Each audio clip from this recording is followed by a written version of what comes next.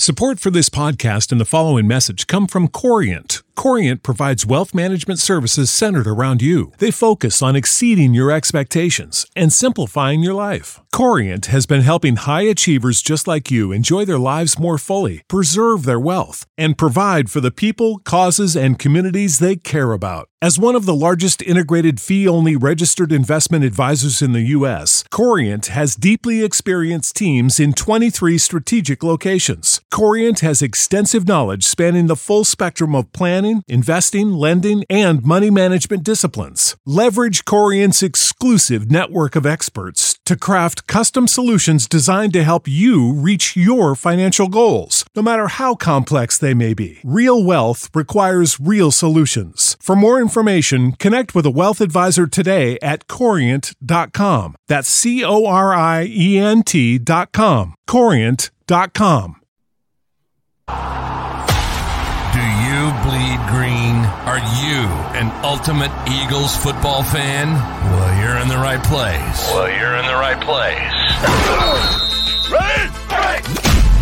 This is Birds 365, hosted by the new Mac and Mac, Jody McDonald and John McMullen.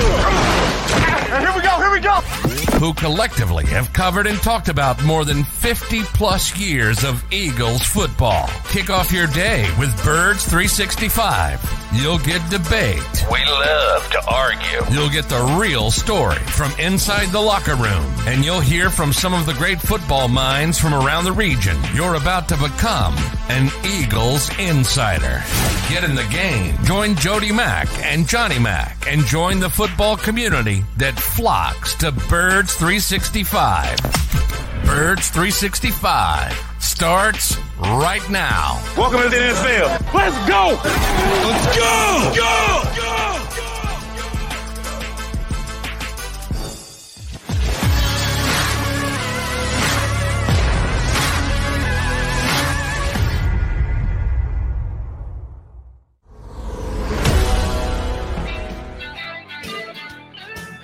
How are you, Birds fans? It is another episode of Birds 365 Thursday edition with your Mac and Mac guys, McMullen and McDonald, here to hang with you for the next 2 hours. Countdown continues, Johnny Mac.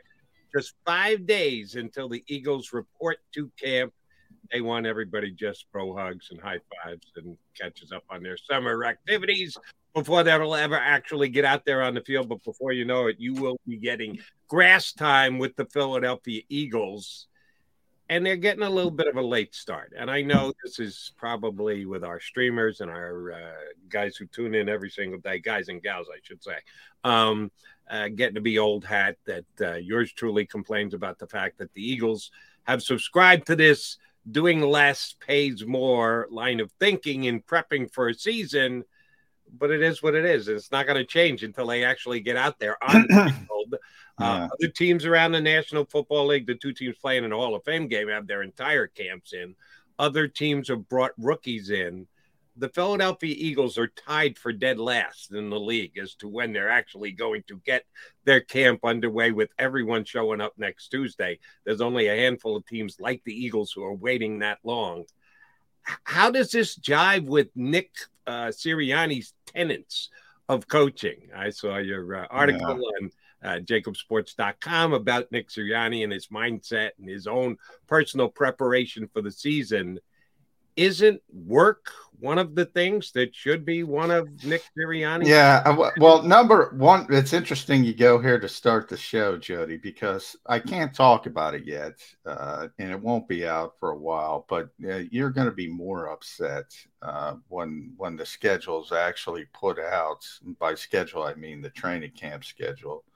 Yeah, it doesn't jive. I've been talking about this for months. And that's why, there's a lot of people, and I've talked to a lot of fellow reporters about this, and they buy into it more than me. Some do, at least, that Nick is on board with all of this. I find it very hard to believe. From everything else he says, I find it very hard to believe that if it were up to Nick Sirianni, now there's a couple ways to frame that, obviously, but if it were just up to Nick Sirianni, the Eagles would be practicing more.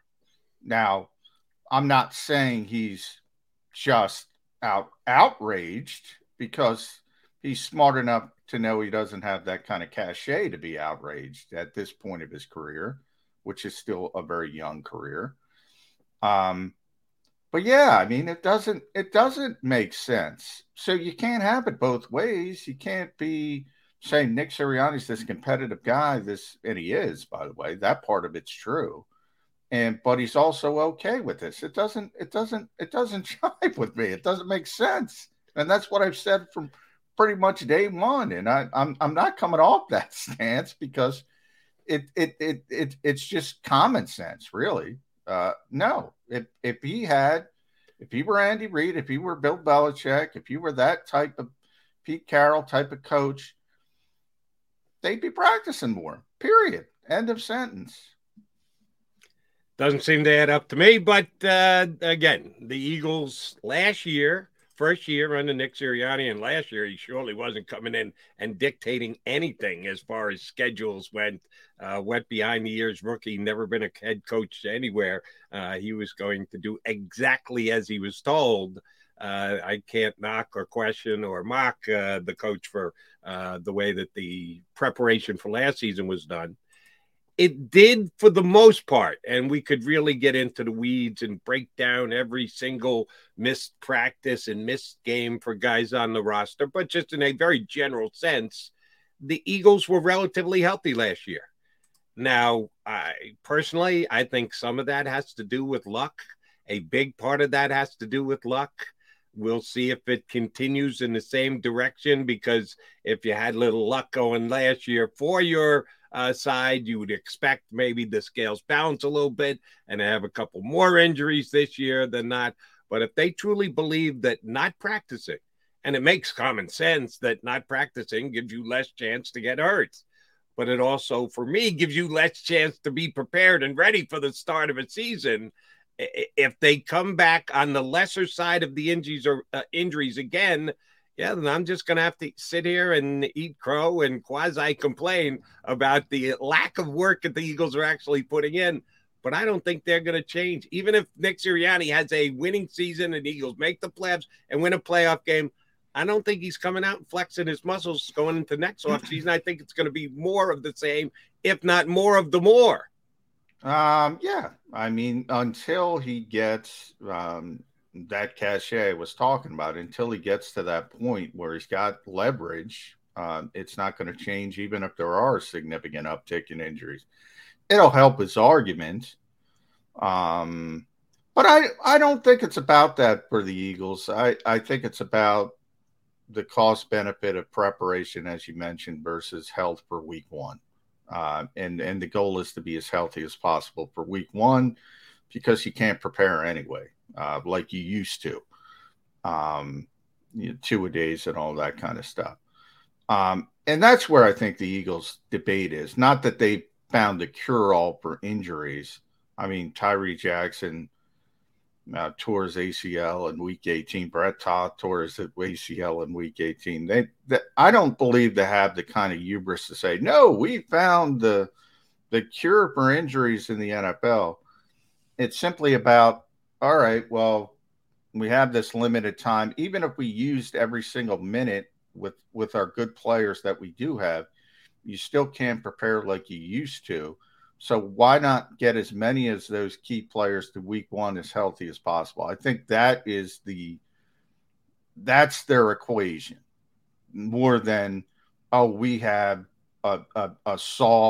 we found the cure for injuries. I don't think the Eagles have that kind of hubris, although they might. But I think it's about getting to week one. Now, in season, and this really started under Doug Peterson, they kind of stumbled onto that late in the season, where they would scale back practices and they basically wouldn't even have the full Wednesday practice, and they do a bunch of walkthroughs. I think that part of it is to save the legs of the veteran players. Remember, they've had a pretty old team since the Super Bowl, and they still do, at least with their key players. They're turning it over. They're getting a lot younger talent, but the Jason Kelce's of the world, the Lane Johnsons, and Fletcher Cox, now Brandon Graham, et cetera, et cetera, et cetera. The aging players, they've been an older team since they won the Super Bowl, and they said, let's try to run it back and win another one. And that's changing a little bit, but I do think that in-season scale back helps the older players keep their legs for what has been the stretch runs, except for 2020 when they were terrible. Whatever the mindset is, whatever their philosophy is, whoever is contributing to this, Howie Roseman, medical staff, and kind of dictating terms to the coaching staff, their reasons for doing it are theirs, and they're not going to sit down and explain them to John McMullen or Jody McDonald or anybody else, nor is Coach Sirianni, because you got to believe he's privy to why they're doing it the way they're doing it, but he's not about to share with us why that is the case. My concerns are twofold. Number one is just general readiness for the team. They've made some significant additions this offseason. It's not like they bring back the same 53 guys from year to year. There's turnover every single year, and guys need to be incorporated into systems and work with teammates and get feels and the like. So I have a general concern that if you don't do enough, you're not as prepared as you can be. And maybe even more so, my biggest concern is there are a couple of positions, at least in my estimation, and I'm just Joe Talk Show host. I'm not the coach of the Philadelphia Eagles or the coach of any other team, as a matter of fact. But there are positions on this team where there should be some debate as to who is playing how much, who is quote unquote starting. That can be overstated, but playing at key junctures, in key games, on key downs. It's not like we know the Eagles starting 22. And then there's a drop-off to all their backup players. There are a couple positions where there could be some debate as to who's going to play. John, when is the coaching staff going to figure out who should be playing in those positions, on those plays, in those games that are going to help to decide the Eagles season, seeing as they don't put a whole hell of a lot of practice time in before the first game starts? All right, you play the first game, you break down the tape. All right, we got a bit of grasp now. But don't you want to get there having a better feel as to who actually should be out there on the field? Browns and Miami joint practices. I mean, that's gonna be this whole training camp, and sadly, it's not even going to be in Philadelphia. Both now, are on the road. I'll let you get to your point, and I apologize for interrupting, but let me just see if I got this straight. They're going to expect Eagle fans to show up at that preseason game. And they're going to charge for tickets, and they're going to charge for parking. And that game is going to be basically irrelevant, but those all-important joint practices in Berea, Ohio, and wherever the hell the Dolphins practice down south of South Beach, that's going to determine who's going to be playing the first game of the season against the Detroit Lions. Yeah. I mean, they didn't play their starters last year. They're certainly not going to play them this year. And by that, I mean, some guys have to play because it becomes a numbers crunch, but very few reps. For significant reps, the starters are going to be in practices, those joint practices. And we saw it last year. I mean, they're not going to change from what they did last year. Now, for the back end of the roster guys, it's still very important for guys trying to make the football team. They'll get an opportunity with those in front of those ticket buyers. But that's always been an issue with the NFL. I mean, even when preseason games meant a little bit more, Jody, it was still price gouging. Everybody would bundle them around the league. Oh, sure. I'm sure there were some teams that didn't, but 32 for 32 do. Yeah. The last one that didn't, New York Jets. Yeah.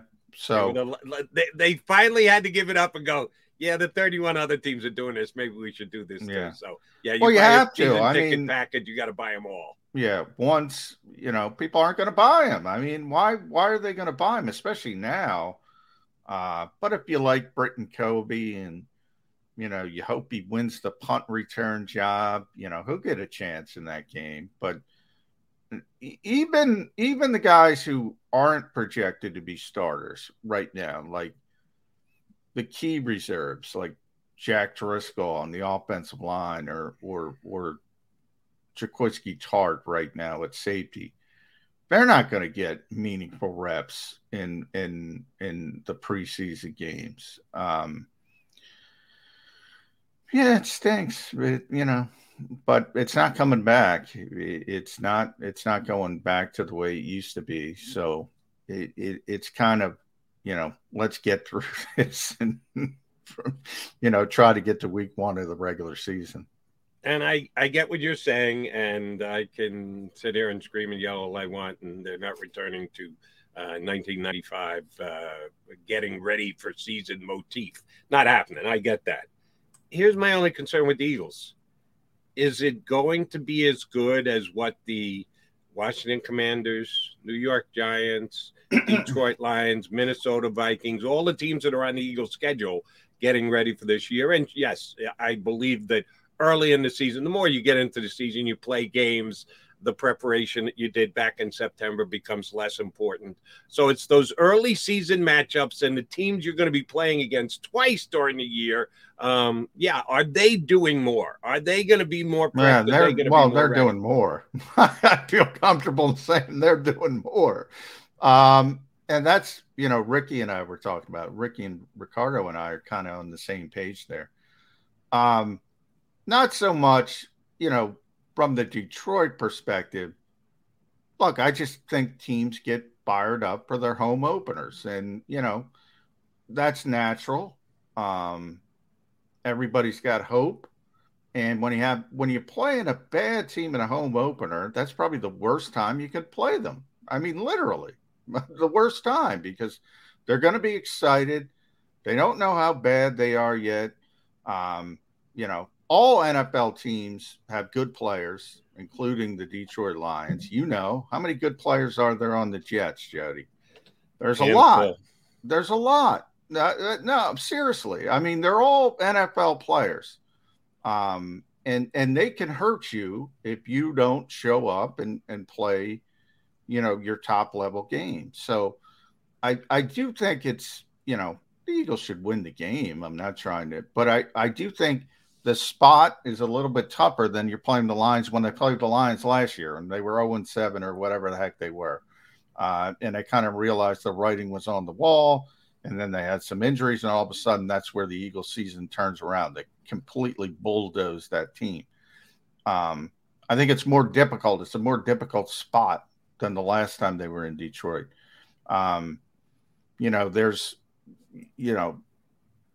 And then you talk about the preparation.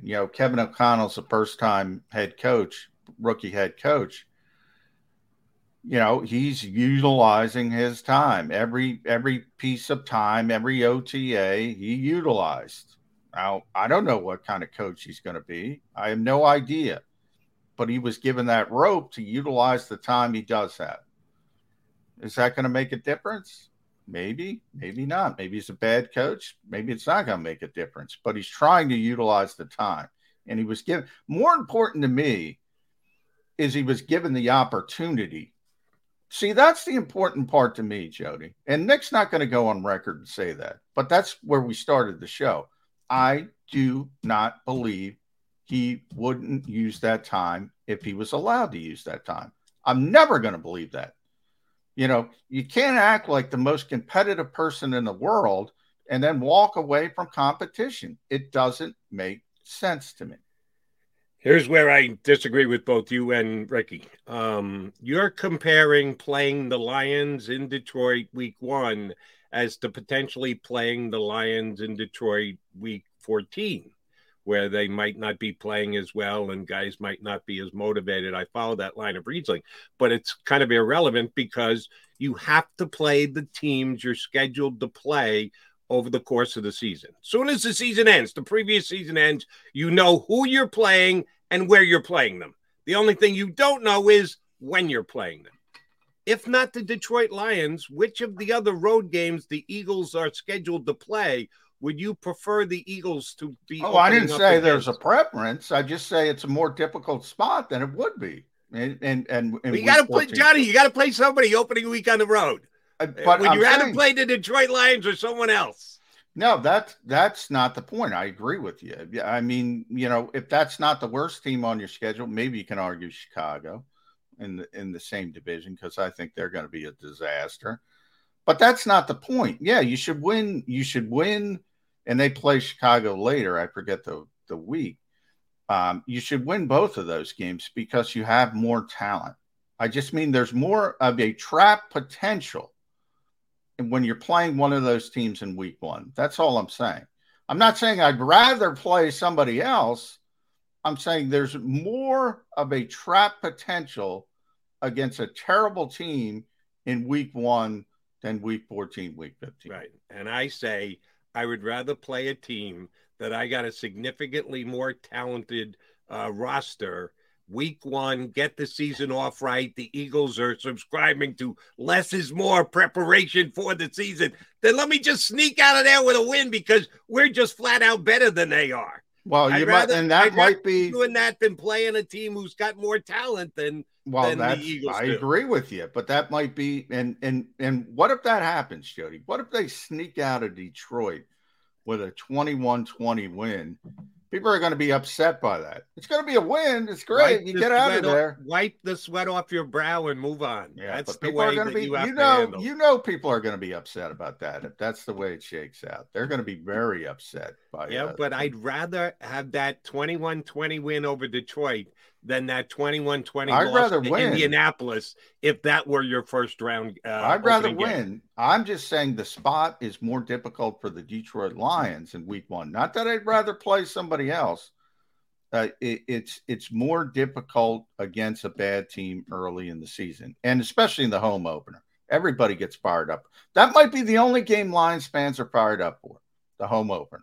Well, that might be it. What did I plan? Thank you. I don't know. By Thanksgiving, they're always done. There's always 40,000 people there. They want to go to freaking Thanksgiving dinner. All right, John McMullen, Jody McDonald, your Mac and Mac Birds 365 today. We've got a pair of Jeffs coming your way. First up is our pal Jeff Kerr from CBSSports.com. A little bit later is Jeff Mosher from InsideTheBirds.com. So we've got two good Jeffs joining us today. Kerr is next here on Birds 365.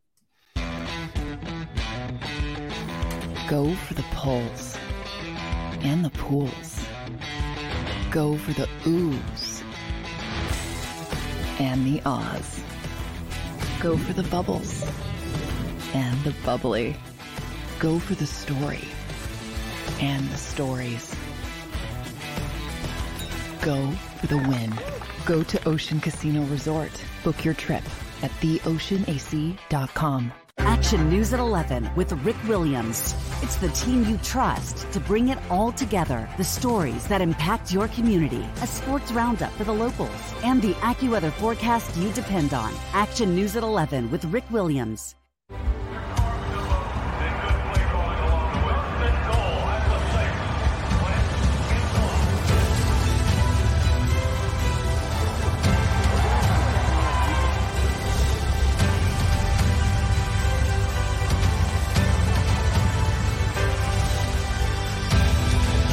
Field of life, First Trust Bank is there for you. Champions on three. 1, 2, 3. Because Philadelphia dreams deserve a Philadelphia bank.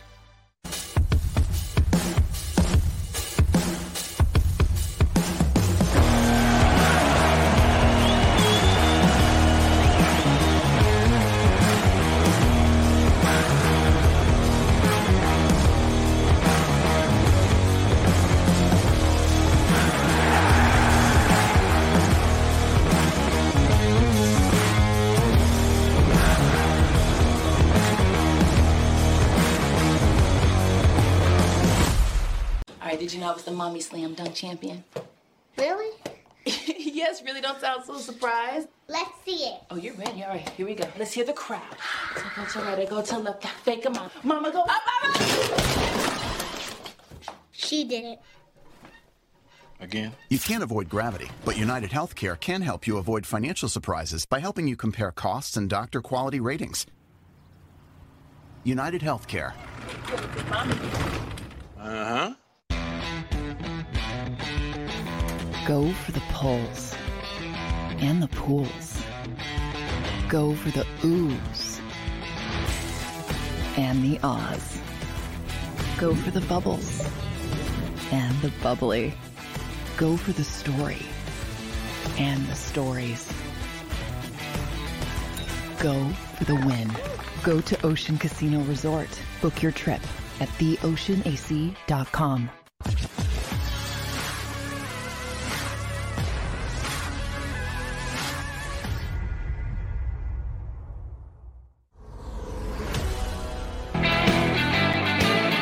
Appreciate you streaming on in here to Birds 365. Feel free to like the show because Jeff Kerr's joining it. Hit that like button. Kerr's got his own little following here on the stream. They have a bunch of guys who are big Jeff Kerr fans. So, yeah, help us with our streaming numbers. Go ahead and hit that like button. If I had one, I'd hit it. Jeff Kerr, we like whenever you join us on the show. Are you ready for some football? You know what, Jody? I've been ready for football since football season ended. So I'm not counting USFL here. Come on. That's where I was about to go. You were excited by that Philadelphia Stars run towards the championship. I wish they'd play in Philadelphia, which the Sixers are actually going to do. They're going to play in Philadelphia. I'm excited today, boys. The Sixers are finally getting out of being that ugly stepsister to the Philadelphia. Well, I wouldn't guarantee that 10 years down the road, they're just trying to leverage a better deal. And we'll see how it shakes out. But, yeah, I mean, the Sixers have it. People complaining about – I think Josh Harrison, I tweeted this. I think he's been a terrible owner for the Sixers overall. But people who blame him for wanting out of the well, they're crazy. They're nuts. They don't understand what's going on. They've always been a second-class citizen. And let's be honest, the NBA is so much bigger than the NHL right now. It doesn't make sense. Yeah, he's got to get something's got to get done for the Sixers. So I don't blame Josh Harris at all. Kerr, aren't you a Jersey guy?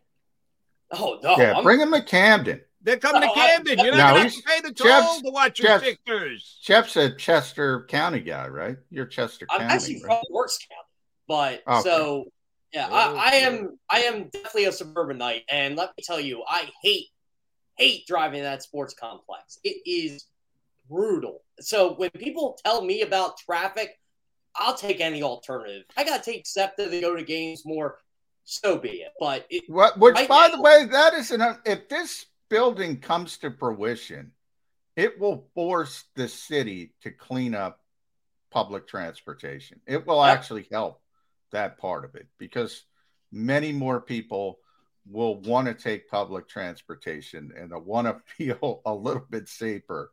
It will force them. That is an unintended positive consequence, one of the rare ones. It will force them to clean it up. You're betting on the city, Johnny Mac? Okay. I saw Chester with the Philadelphia Union, Jody. They went all out with the Philadelphia Union in Chester.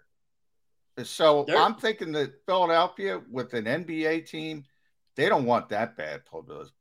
There are two things that I'm going to get out of this, and one of them is the WNBA team.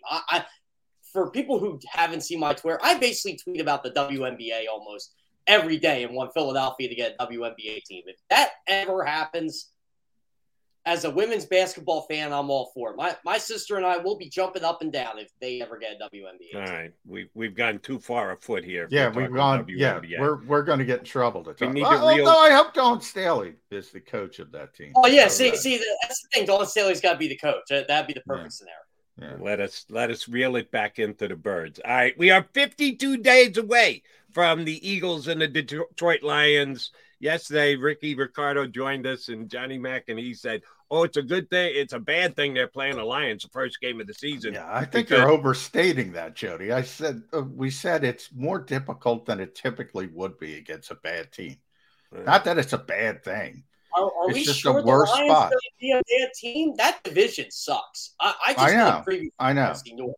It's terrible. I think the Bears might be worse. Bears might be worse. I mean, this isn't that far-fetched. You could honestly envision a scenario where the Lions could finish second place in that division. That's how crazy it is. Yeah, I mean, if you don't believe in Kevin O'Connell, and I don't know if I do, that can go drastic directions, Minnesota. But Chicago and Detroit. Oof, that's the Eagles that's are tough. going to be the Eagles defense will be very fortunate Jameson Williams will not be playing week 1. I just don't envision a scenario where he's back on the field by week 1. Yeah, so what I've heard from Ricky and John and Peter King too, who I have to read his column every single Monday. The Eagles are in trouble week 1 against the Lions. That's a game they could lose. Jeff Kerr, bring them back to reality here. The Eagles are going to go into Jeff likes the Lions. And kick the Lions' ass the same way they did last year, aren't they? I'm not saying the Eagles are going to lose to the Lions, but I don't like them that they're playing the Lions week 1. That's everybody's Super Bowl. The Eagles are far away. But let me see. Maybe I can get through to you. I couldn't get through to John. That's all I'm saying. The Eagles have to play someone week 1 on the road, correct, Jeff Kerr? Correct. They have to play someone. Who would you rather play than the Detroit Lions? That's a good question. You know what? Can they play the Houston Texans on the road week 1? Because they're terrible. How about the Bears? How about the Giants? Those are in the I love them to play Giants. Oh, but wouldn't the Giants be motivated for week 1 the same way that the Lions would? Because, hey, we haven't lost any games yet. We're probably going to suck over the course of the year, but they're dangerous to play week 1. Doesn't matter who you play week 1. It's the same danger. Everybody's 0-0, and they have this overstated thought process as to the fact that they're not going to change. You know what? I'm going to come back to you on this when Amon-Ra St. Brown has like 10 catches against his secondary. He's had 8 catches in the last 5 games. It's crazy. Like, he's on pace for an NFL record right now for most games with 8 consecutive receptions. People slept on this Lions team last year in December. They were 3-3. So they're getting better under this coach. Oh, and Aiden Hutchinson, I'm telling you, if anybody's going to make a difference for that Coors defense, it's going to be him. All right, last thing. Jody, you hit the nail on the head. Here's the deal. The Eagles play at the Giants week 14. Their 14th is 14th game or whatever, but late, December 11th. If they played them week 1, it would be more difficult. They play Chicago the next week at Chicago. If they played Chicago in week 1, it would be more difficult. That's all I'm saying. Not that somebody else would be better to play. We just look at it completely differently. You have to play someone week 1. Someone has got to be on the schedule week 1. You have to play someone. They don't get a bye. There's no such thing. You have to play. So whoever you're going to play on the road, week number 1, it would be more difficult to play them week 1 than it would be week 8 or week 12 or week 14. That's all I'm saying. That's all I'm saying. You were conflating it into, I think there is an easier. Now, we can have that discussion. The Giants might be easier than the Lions. The Bears might be easier than the Lions. But that wasn't what I was saying. I was saying the Lions are more dangerous in week 1 than they would be in week 14. And so are the Giants and so are the Bears. I get the point you're trying to make. Either you're not getting mine or you don't want to get mine. I'm not comparing the Lions to playing the Lions later. I'm comparing the Lions week 1 to anyone else you can play week 1 because you have to play someone week 1. Yeah, and that's what I'm saying. You got to play the Lions at some point. So why would you not worry? Why would you not want to play them week 1? You got to play a tough team week 1. It's tough with everybody because nobody knows how good or bad we're having different arguments. If you're asking me who's easier, maybe the Giants, maybe the Bears, but no, yes, that's it. It's easy. But yeah, we'll shift. We're arguing different things. But I want to shift to this because I don't want to blame Jeff Kerr, but I like to tweak you. I like to tweak you when one of your CBS guys say something. So I want to talk Jesse Bates with you. Oh, because we got to go through this again. I haven't had to listen to this. CBS, now, it's not your fault, but I'd like to tweak you. They said the Eagles were the most likely, whoever put that together, were the most likely team to acquire Jesse Bates. They don't even have the room to acquire Jesse Bates right now. They would have to finagle some salary cap. Now, I've had my own travails this week with people trying to get rid of every player they don't want So we're not trading Covey for Jesse Bates anytime soon? Yeah, Jalen Reagor. They want to give the Jalen Reagor to the team with the best wide receiver room in the NFL. Yeah, we'll take Jalen Reagor. Yeah, it just makes no sense. And then yesterday I got this guy. And again, I'm not complaining this with the entire Eagles fan base. I got the we don't need Jesse Bates guy because Marcus Epps is ready to step up. Now, I like Epsy. I like Epsy probably more than most fans. Certainly the Eagles like him. I do. Jesse Bates is 25. Marcus Epps is older than Jesse Bates. I think about it. Yeah. I don't get this fan base at times, and this is one of them with Jesse Bates. The Eagles have any realistic chance to get Jesse Bates? No. No. They're not getting Jesse Bates. And if I'm wrong, I'm wrong. But they are not. They just don't have the cap. I don't see how they can pull this off. They have the draft capital, but they'd have to give up draft capital. Right. And then they have to pay the guy on top of it. Yeah.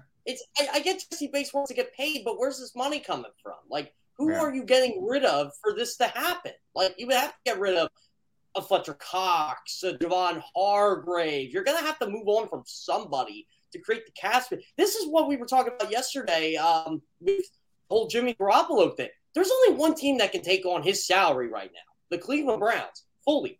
So the 49ers are in a pickle. So what's going to happen with Jesse Bates? Because I was looking at every team's cap space. Yeah, more teams can take him on, but it's like you said, John. Do you really want to give up the draft capital to get this guy? He's a great player. Don't get me wrong. I mean, I'd love to have him on the Eagles. It's just, I just don't see it. Like, I'm just trying to think critically here. And yeah, I'm sorry. If this was March, absolutely.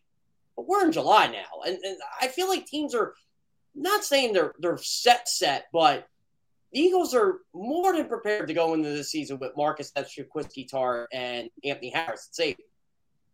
Agreed. And I think the key is they're not giving up a first-round draft pick. And Jesse Bates is going to command a first-round draft pick. Somebody in the league is going to give up a first-round draft pick. So if you're not willing to give up a first-round draft pick, which I don't think they are because they want the safety net of being able to go into the draft and get a quarterback if Jalen Hurts isn't the guy, you're not getting Jesse Bates. They could finagle. Howie's the best in the league at finagling cap space and doing future contracts and pushing money forward. I think they could work it out financially if they wanted to. They're just not going to have the capital. They won't give up the capital they're going to have to get them. This is why I'm not crazy about picking destinations because just predicting this stuff because it blows up. It literally does. It's one of those, okay, let's pick a team that needs safety instead of looking at their cap space or anything like that. I remember, like, the last one I had to do for CBS, and then, again, I thought it was a really good one. And if any team could take Antonio Brown, who would it be? And we did for fun. And I only did, like, teams that were previously interested in him, like Baltimore and Seattle. And everybody said the same thing to me, which I agree with them. Why would we want him? And that's pretty much what it came down to. I'm like, I'm just going off based off your head coach's interest, how he's had workouts with. And I remember I put in a joke at the end. I said, Tampa Bay Buccaneers. I said, yeah, right. Everybody got kicked out.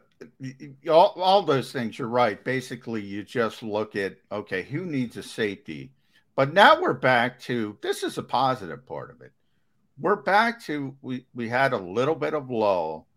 But you know how these things go. For years and years and years, when somebody became available with a modicum of a big name, the stories would come out and they say, oh, where's it most likely? And I would always joke, it's blah, blah, blah, and the Eagles. Everybody would put, and the Eagles. Yeah. And for the most part, it's right because Howie's going to make the call and all that. We all know that he's going to do his due diligence. And you could spin it like, well, Howie made the call. Well, yeah, he's going to call about everybody. But what is the realistic aspect of it? They don't even have $12.9 million in cap space right now, the Eagles. Now, you start asking, all right, everybody wants to ship Andre Dillard, to Cincinnati. They have Jonah Williams, who was the 11th pick in the same draft. Andre Dillard was the 22nd pick. And oh, by the way, the Bengals picked up his 5th-year option. They like him. They signed Alex Kappa in free agency. They got La'el Collins after Dallas released him. They don't have a need for Isaac Seumalo. Now you can argue Derek Barnett. I'm sure they don't have a situation where they're banging down their door for Derek Barnett. Jalen Reagor, again, they have the best wide receiver group in the entire National Football League. Number one. Not even close. Last year. Yeah. Joe Burrow is he's 4,500 yards away from being the first quarterback ever to throw for 4,500 yards. And I think it's like back-to-back or something. I forget the stat or something like that. I remember I saw it the other day. And then you have the cheapness of the Bengals. The Bengals don't want to pick up salaries, right? They've been getting a little bit better. They pay certain guys, and they've gone out in free agency. Trey Hendrickson worked out really well for them. So they're a little bit better. They have been now that have gotten closer, but they're still not a team that wants to add salaries. They want draft picks. Period. For those same old Bengals comments with Jesse Bates, think about this. You got to pay Joe Burrow. You got to pay Jamar Chase. You got to pay T. Higgins. You got to pay Joe Mixon got paid. But you got to pay those guys. That's what they're thinking of. That's your franchise. Jesse Bates, unfortunately, may just be a casualty of, hey, we can't keep everybody. Yeah, they were going to pay him $12.9 million. No, they're not. I mean, it's a lot of money. Yeah. Yeah, Derek Barnett's going to go in and replace Trey Hendrickson. Yeah, that's happening, Eagles fans. No chance. Or Sam Hubbard, who's also pretty good. Exactly. All right, back to the Birds. We've talked plenty about them the last several weeks. Miles Sanders. Madden came out with their ratings yesterday for the running back position. Oh, the humanity. The disrespect. The disrespect. Favorite time of the year. It's Madden. There are only 23 backs in the National Football League that are rated higher than Miles Sanders. Only 23 of them. If this guy isn't motivated coming into the season by his status with the Eagles, his status with his contract, his status in his ranking in the Madden League, is this going to be a good thing or a bad thing, Jeff Kerr? Is Miles Sanders going to put that big old chip on his shoulder and give us a hell of a season, or is he going to be a shrinking violet that says, I can't believe no one gives me any credit? I don't think it takes much to motivate Miles Sanders these days. So if being ranked that low in the Madden ratings gets him fired up, so be it. I'd like to see him become the better pass catcher out of the backfield and run his routes better. I'd love to see that because I think Miles Sanders can do that. I think Miles Sanders can be a top 10 back in this league. And if you want to go into some numbers in terms of yards per touch or yards per carry, he's there. But it's the other thing, the things that don't show up that much on the stat sheet that kind of gives you that pause on him as an elite back. And I kind of see him being not that contract wise, but player performance wise. Melvin Gordon. Melvin Gordon's the opposite of him though. He scores a lot of touchdowns, but the yards per carry isn't that great until the last couple of years in Denver. I think Miles Sanders is kind of like that. Only the yards per carry is really good. The explosive plays are really good running the ball, but you just don't see him find the end zone. And again, that's not his fault. I mean, the Eagles decided to give the ball to Jalen Hurts in the end zone, so be it. But I think Miles Sanders can be a top 10 back in this league. I think he can be motivated to be a top 10 back in this league. It's just the little things we need to correct. And I think that's what maybe people just don't see because we're in the fantasy football realm these days. Now, first of all, I don't know how Miles gets out of bed in the morning. So, Miles, if you're watching, that disrespect is just so egregious. I hope it's righted by some sort of writ of Congress. That kind of disrespect should never go on. Who gives a crap about all Madden ratings? Did you see Jake Elliott's Madden ratings? Can I answer that question? Every player in the National Football League. A lot of players do. And there's players, I wouldn't say every, but a lot of players do. And they're nuts, too. Every single one of them is nuts. Who gives a flying you-know-what? But I do want to say this about Miles Sanders, because you just said it, Jeff. John Clark, we had on yesterday, he said the same thing. We want to see Miles become a better receiver. He's got the opportunity. We saw it as a rookie. But why? The Eagles have Kenny Gainwell. Kenny Gainwell is a natural receiver. They want to get him up to speed for the third down stuff and the hurry up stuff. And by the way, I think they're right. Now, if injuries come into play, I'm not saying you don't want Miles to get better, but there's no way Miles Sanders, if he hits optimum level, becomes the same receiver that Kenny Gainwell is naturally. So why? Why is everyone intent? Now, the same way, I don't think there's a million years that Kenny Gainwell can become Miles Sanders as a runner. I think people are overrating that aspect of it, of his game. So to me, it's a nice yin and yang on paper. If the Eagles can get Miles Sanders to be the lead back and Kenny Gainwell to get the third down and hurry up. Why is everybody worried about getting Miles the football through the air? He's not good at it. So use the guy who's good at it.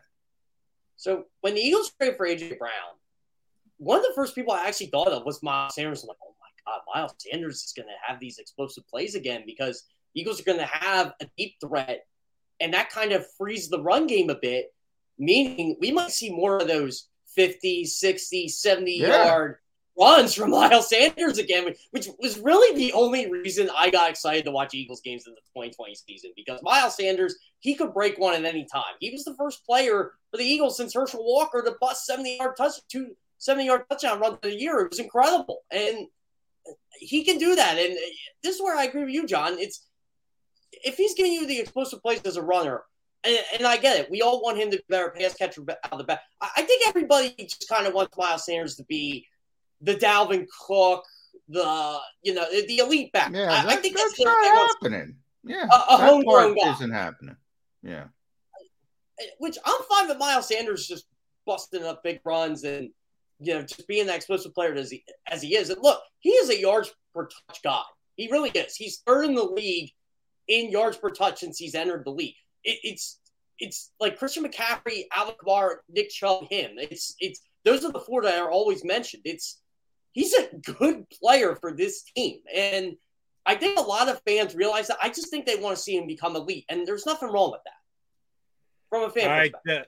Jeff, Johnny Mack told me earlier that the joint practices with the Cleveland Browns and the Miami Dolphins might be the most fertile ground in deciding who's going to be playing when the season starts for the Philadelphia Eagles. I guess I have to wrap my head around this. I'm a little old school, can't understand. Wait a minute. A scrimmage is going to determine who gets to play for the – okay, I'll accept that.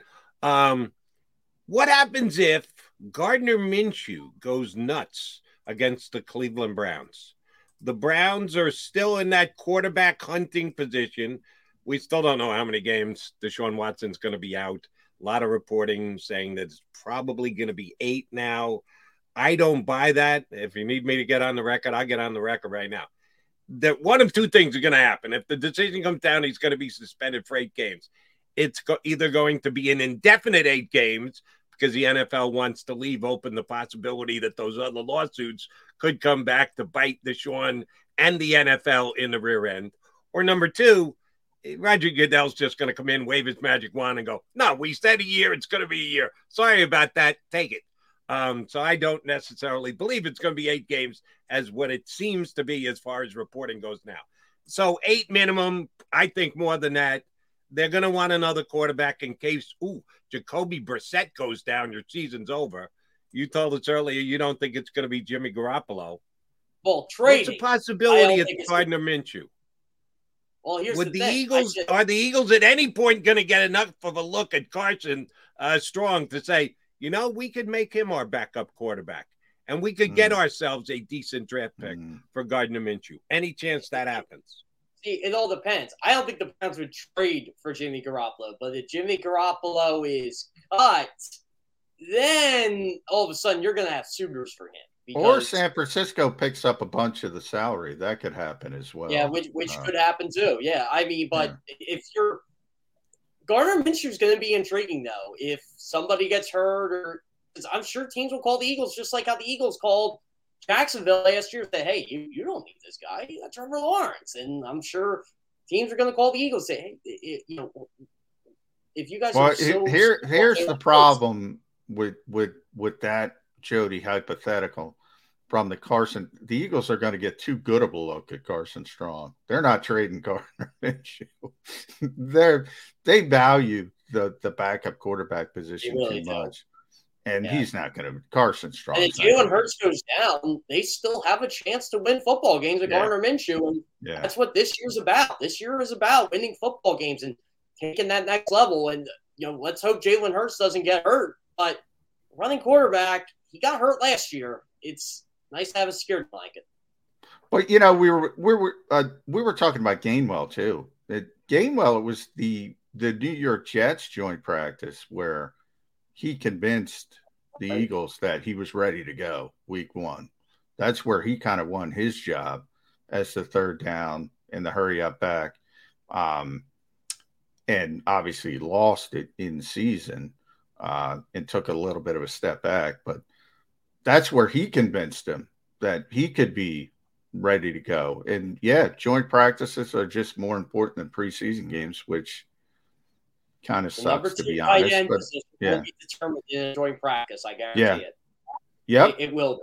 Whether it's Grant Calcaterra or Jack Stoll, that's going to be determined. Or a player to be named later. That's a position where they might go outside the organization if they don't feel comfortable with somebody inside the organization. Now, they got a lot of bodies, and who knows when Tyree Jackson's got to be healthy. But since you brought it up at tight end, boy, that's the one spot where I go, I would not be comfortable if I had to go to my depth at tight end. Not at all. I mean, that could be really bad. I had to do my 3 position battles to watch for the Eagles. Number 2 tight end, I only had to pick 3. And number 2 tight end I omitted because obviously with right guard and what's going to happen at linebacker and how's the receiver depth chart going to play out. But I'm like, who is going to be the number 2 tight end? It's a fair question here. And like you said, John, could it be someone? I'll tell you what, Kyle Rudolph would have been a nice signing for the Eagles. It would never happen because it wasn't considered, and it looked like he was going to go to the Bucs for a couple weeks now. But that would have been a very ideal situation for Philadelphia. Let me ask you about Kyle Rudolph, because I was a fan when he was in Minnesota. I said I thought it was a pretty damn good signing for the Giants last year because I'm not a big Evan Ingram guy.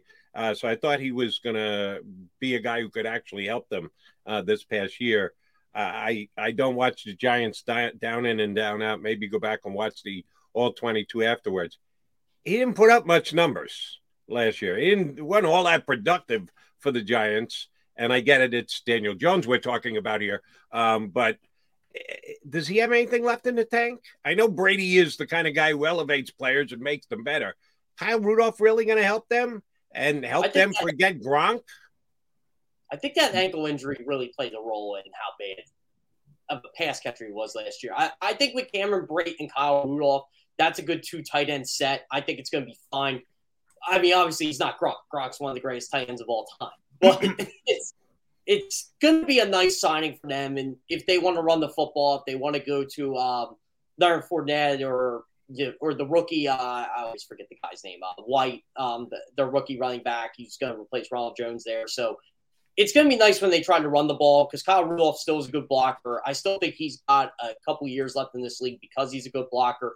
But they needed this. They lost O.J. Howard. Gronk isn't coming back. And it just seemed like Kyle Rudolph was basically on speed dial just in case Gronk wasn't coming back. And I just kind of like the fit in that system, in their offensive system with Byron Leftwich.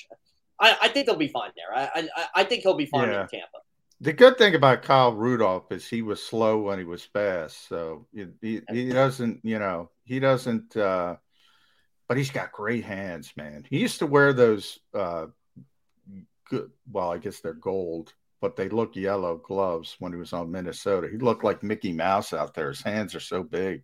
By the way, I didn't say this about a lot of people, but Kyle Rudolph really is one of the nicest people you'll ever meet. Oh, he's tremendously really, great hands. So I think, he's a backup tight end, but I think he's a good backup tight end.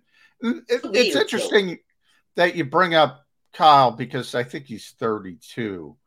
32. And the bigger aspect of that to me is, like, where are the Eagles? Should they be considering players like that? Are they close enough to where you should be bringing in 32-year-old players or hoping Grant Calcaterra can play at 22? What's better for this team in the situation they're currently in?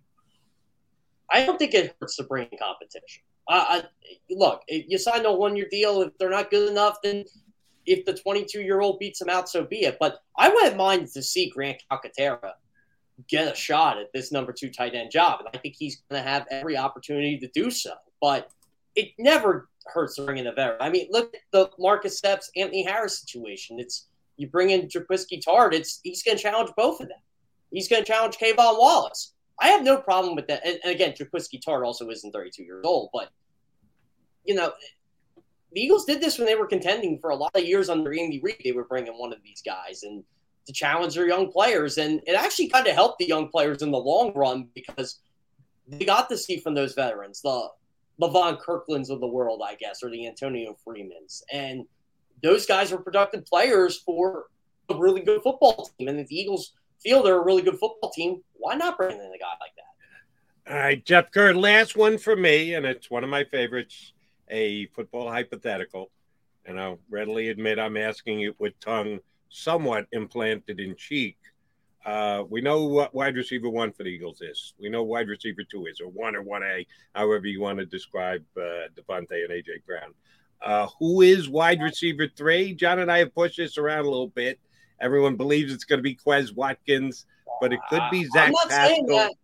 Yeah, the coach is a big Zach Pascal fan. It's a better offense. It's Zach Pascal playing in the slot. Understood. And then you have that Jalen Reagor guy who was a first-round draft pick, only 2 years removed, and we don't know exactly how he fits into the picture. What happens in that joint practice in Berea, Ohio, when Greg Ward catches 8 balls, 3 of which go for touchdowns? What happens to the Eagle wide receiver room, Jeff? And he returned punts, Jody. That's what's going on. And that is he can catch it. That's a big thing, ball security. If you don't have an explosive returner, you want somebody who's at least going to catch the football and not create. I guarantee you the Eagles are probably telling Devin Allen, get ready to catch some punts and get ready to return some punts because that's going to I don't know. I think Britton Kobe's your punt returner. I think Devin Allen's more. That might be the sneaky one. And, when I wrote about the wide receiver depth chart, I'm like, okay, where does Greg Ward fit in? Where does this guy fit in? And, I'm assuming the Eagles are going to keep 6 guys because of the tight end situation. So you got Pascal, Watkins, they're locks, obviously Brown and Devontae are locks. So 5. I think Greg Ward might hang on. Yeah. I think he might hang on. It's crazy. And I wouldn't mind Greg Ward on this team. It's like you said, Jody, he does catch the football. When he plays, I mean, you can't do any worse with a number 5 wide receiver in this league than Greg Ward. I'm a charter member of the Greg Ward. He's a good teammate. He's a hard worker. He's got ball security as a punt returner. He's a leader too. I like him. I always compare him to like Captain America before he became Captain America. Like he's the little guy, the guy you want to root for. He could do this all day. That's Greg Ward. That's why I like him. If that's the case, and I hope you're both right, who's Jalen Reagor landing with? Yeah, I mean, if Jalen Reagor's here, if they're not cutting Jalen Reagor, so if they can't trade him, he's going to be here. That's Does anybody want the reclamation project? I don't know. I mean, how can you answer that question? If somebody liked him in the draft, maybe they say to themselves, "We can fix this kid." Because I do think I don't think Baltimore's ready to close the door on a Jalen Reagor reclamation project. I'll just say that. I mean, there's this revisionist history, and you guys know it's never true. Like the Eagles are so dumb, and they picked Jalen Reagor. Look, if the Eagles didn't pick Jalen Reagor, he was going 24, 25. Yeah. I mean, there are other teams in this league that like Jalen Reagor. You got to tap into that and see if they want to try a reclamation project. But they're not going to cut him. I mean, there's no. Well, but then do some roster crunching for me. If they're not cutting Reagor and you think Greg Ward's going to make the team, how the hell do you keep a Colby or an Allen? I said Greg has a chance to make the team. It becomes more difficult if Jalen Reagor's still here. If Jalen Reagor gets traded, I think he's going to make the team.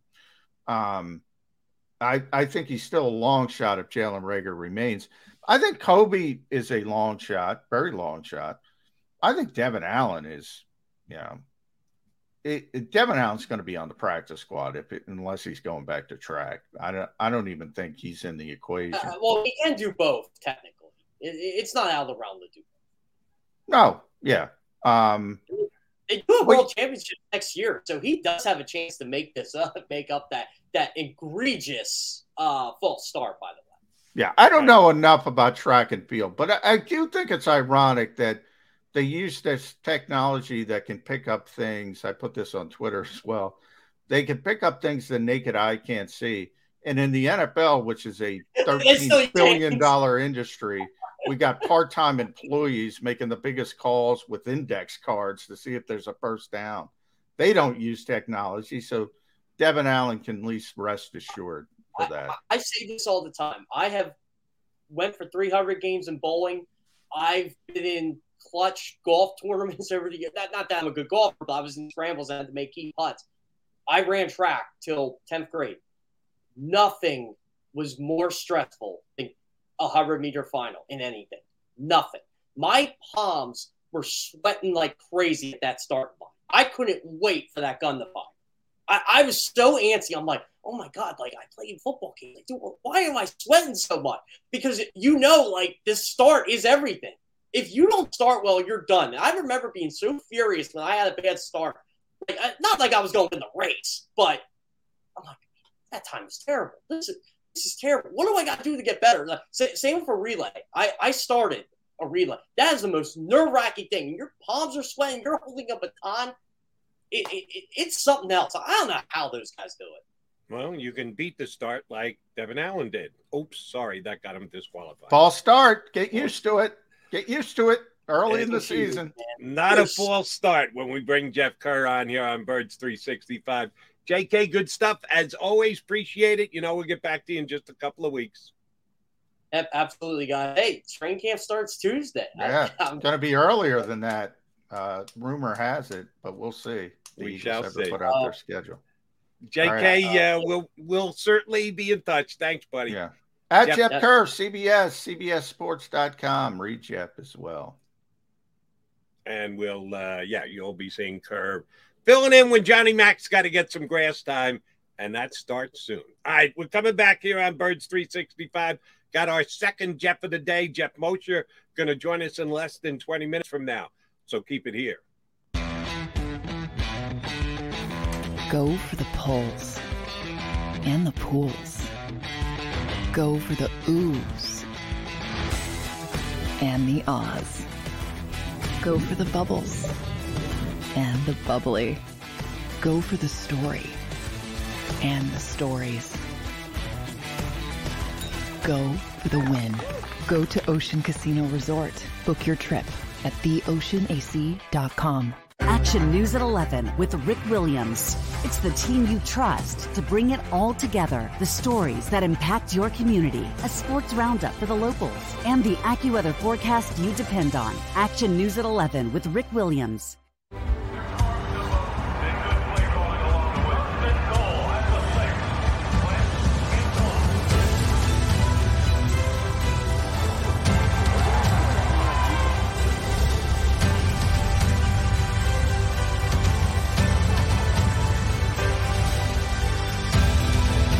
Field of life, First Trust Bank is there for you. 7 on 3. 1, 2, 3. Because Philadelphia dreams deserve a Philadelphia bank.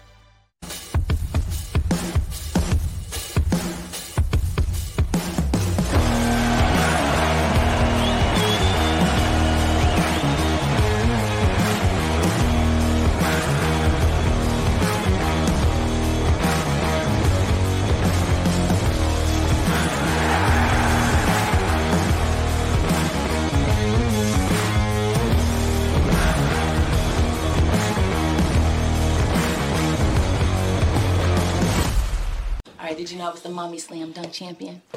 Really? Yes, really don't sound so surprised. Let's see it. Oh, you're ready. All right, here we go. Let's hear the crowd. So go to right, go to left, fake 'em out. Mama, go up, up, up. She did it. Again? You can't avoid gravity, but United Healthcare can help you avoid financial surprises by helping you compare costs and doctor quality ratings. United Healthcare. Uh-huh. Go for the poles and the pools. Go for the oohs and the ahs. Go for the bubbles and the bubbly. Go for the story and the stories. Go for the win. Go to Ocean Casino Resort. Book your trip at theoceanac.com.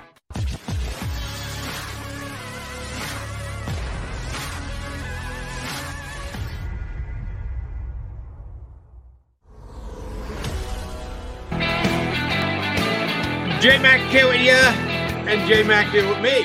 Jody McDonald and John McMullen here with you on Birds 365. Appreciate you streaming in. Go ahead and hit that like button, or what do we call it again? The algorithm, Johnny? The algorithm, yeah. Like, share, subscribe. Got to do it. Punch up our algorithm. So if you're a fan of the show and you're streaming in, so you got to like it at least a little bit, please do us a favor. Go ahead, hit that like button for your boys here on Birds 365. All right, Jeff Mosher going to join us less than 15 minutes from now.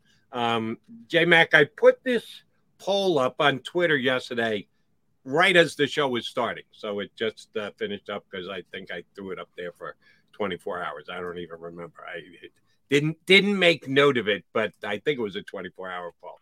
So I got almost 500 votes. Who is winning the NFC East this year? Put it on my Twitter, and there were 3 choices. You say, wait, there's 4 teams in the NFC. That's the way I configured the poll. The Philadelphia Eagles, the Dallas Cowboys, or the New York Giants and the Washington Commanders.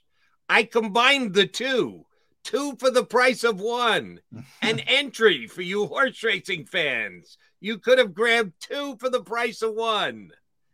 The results are in, Johnny Mac, 24 hours later. 10% said, give me value. I'll take 2 for 1. Giants and Commanders. A 10% chance to win the NFC East. Now, how many picked the Eagles? Can I guess? Yeah. I'm gonna say 73% picked the Eagles. Not quite. 65.3% took the Eagles. Ballpark. That's not bad. Which leaves 24.6% for the Dallas Cowboys. So this goes back to a question I asked you the other day here on Birds 365. If the choice were the Philadelphia Eagles or the Dallas Cowboys, Giants, and Commanders, you get all 3 for the price of 1. Well, 65% took the Eagles. Yeah. Only 35% took the other 3. To be fair, we're dealing with Philadelphia fans, Birds 365 fans.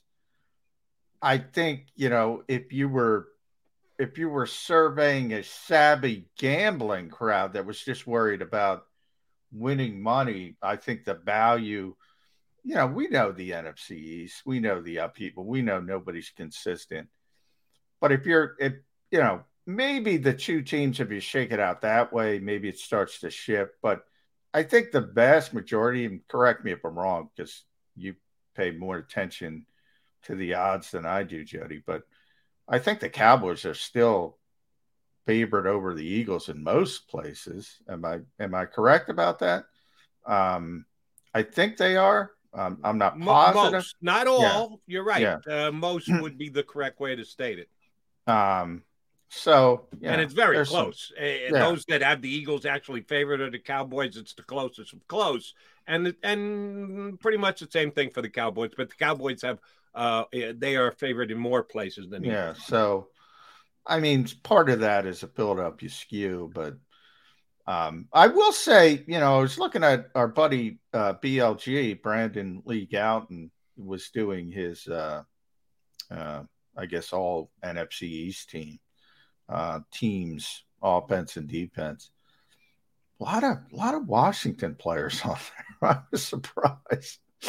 I was surprised how many Commanders were on there. But yeah, I'm with you. I think there's a pretty clear demarcation line between the Eagles and the Cowboys, and then the Giants and the Commanders. But I don't think the Eagles have lapped the Cowboys by any stretch of the imagination. And here's what was telling for me. And again, I put it on my Twitter. I did so during Birds 365 when it was on the air yesterday, but I didn't bring it up. So it wasn't like I alerted all of our Birds 365 listeners to go to my Twitter and take part in this poll. I didn't even say anything because I wanted to use it for the results today rather than actually have any bearing or implication on the vote. I got a bunch of New York followers. Yeah, that's true. I still do shows in New York. I do a national show every single weekend, too, on Saturday and Sundays.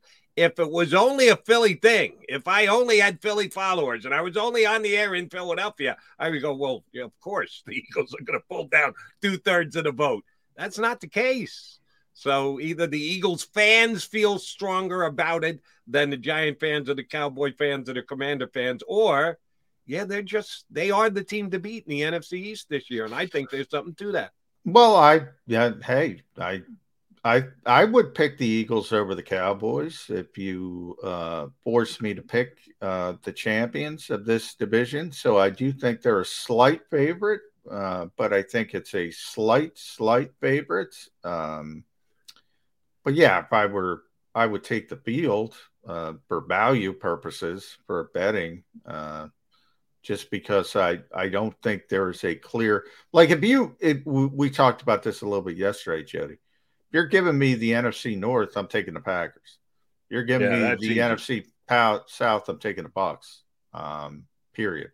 I'm not hedging. Doesn't mean it's going to work out that way, but I'm not going to hedge with those two particular divisions. Every other division, maybe AFC East. I think Buffalo is pretty clear. I think they're going to win that. Maybe I'll throw them in there as well. Other than that, I think even the Rams, that's a tough division. Somebody could jump up and bite them. The AFC West looks like a murderer's row. We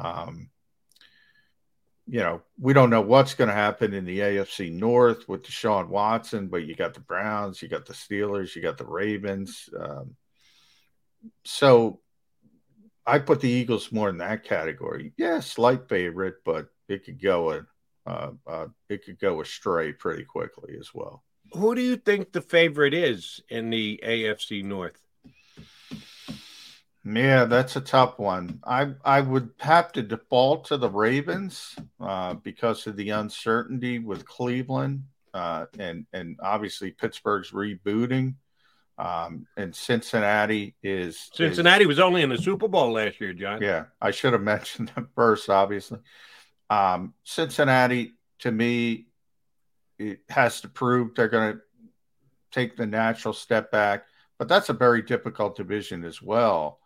I got to see consistency. I have a difficult time. Like I say, I always give the benefit of the doubt to the Patriots and the Steelers mainly. Those are the two teams, Packers too, as well. I'm kind of the opposite with the Bengals, but they are really, really talented. Certainly offensive. We talked about their wide receiver room. Obviously, the quarterback. They got a running back. They're better on the offensive line. They probably have more talent, but, Baltimore to me is more proven. I think it's close. I'll say that. I think it's closer than people realize.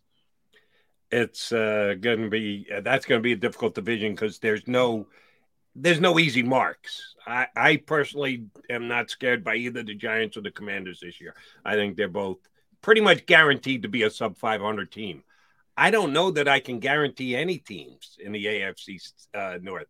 to be below 500. Probably, if there's one team closest, it would be Cleveland because of Deshaun Watson. Yeah. But what happens if Deshaun Watson's suspension comes back? I don't believe that's going to happen, but at least it's being reported it's going to fall somewhere between 2 and 8.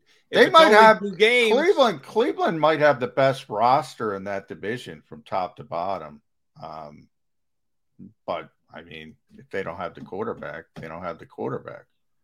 All right, I want to get one more Birds question in here with you, John, before we punch up Jeff Mosher, and I'm going to ask this question of Moshe when we get him on, but let me get you on the record first. A guy we talked about last segment with Jeff Kerr was Devin Allen, the 100-meter sprint guy who's coming back to football after being out of it for years.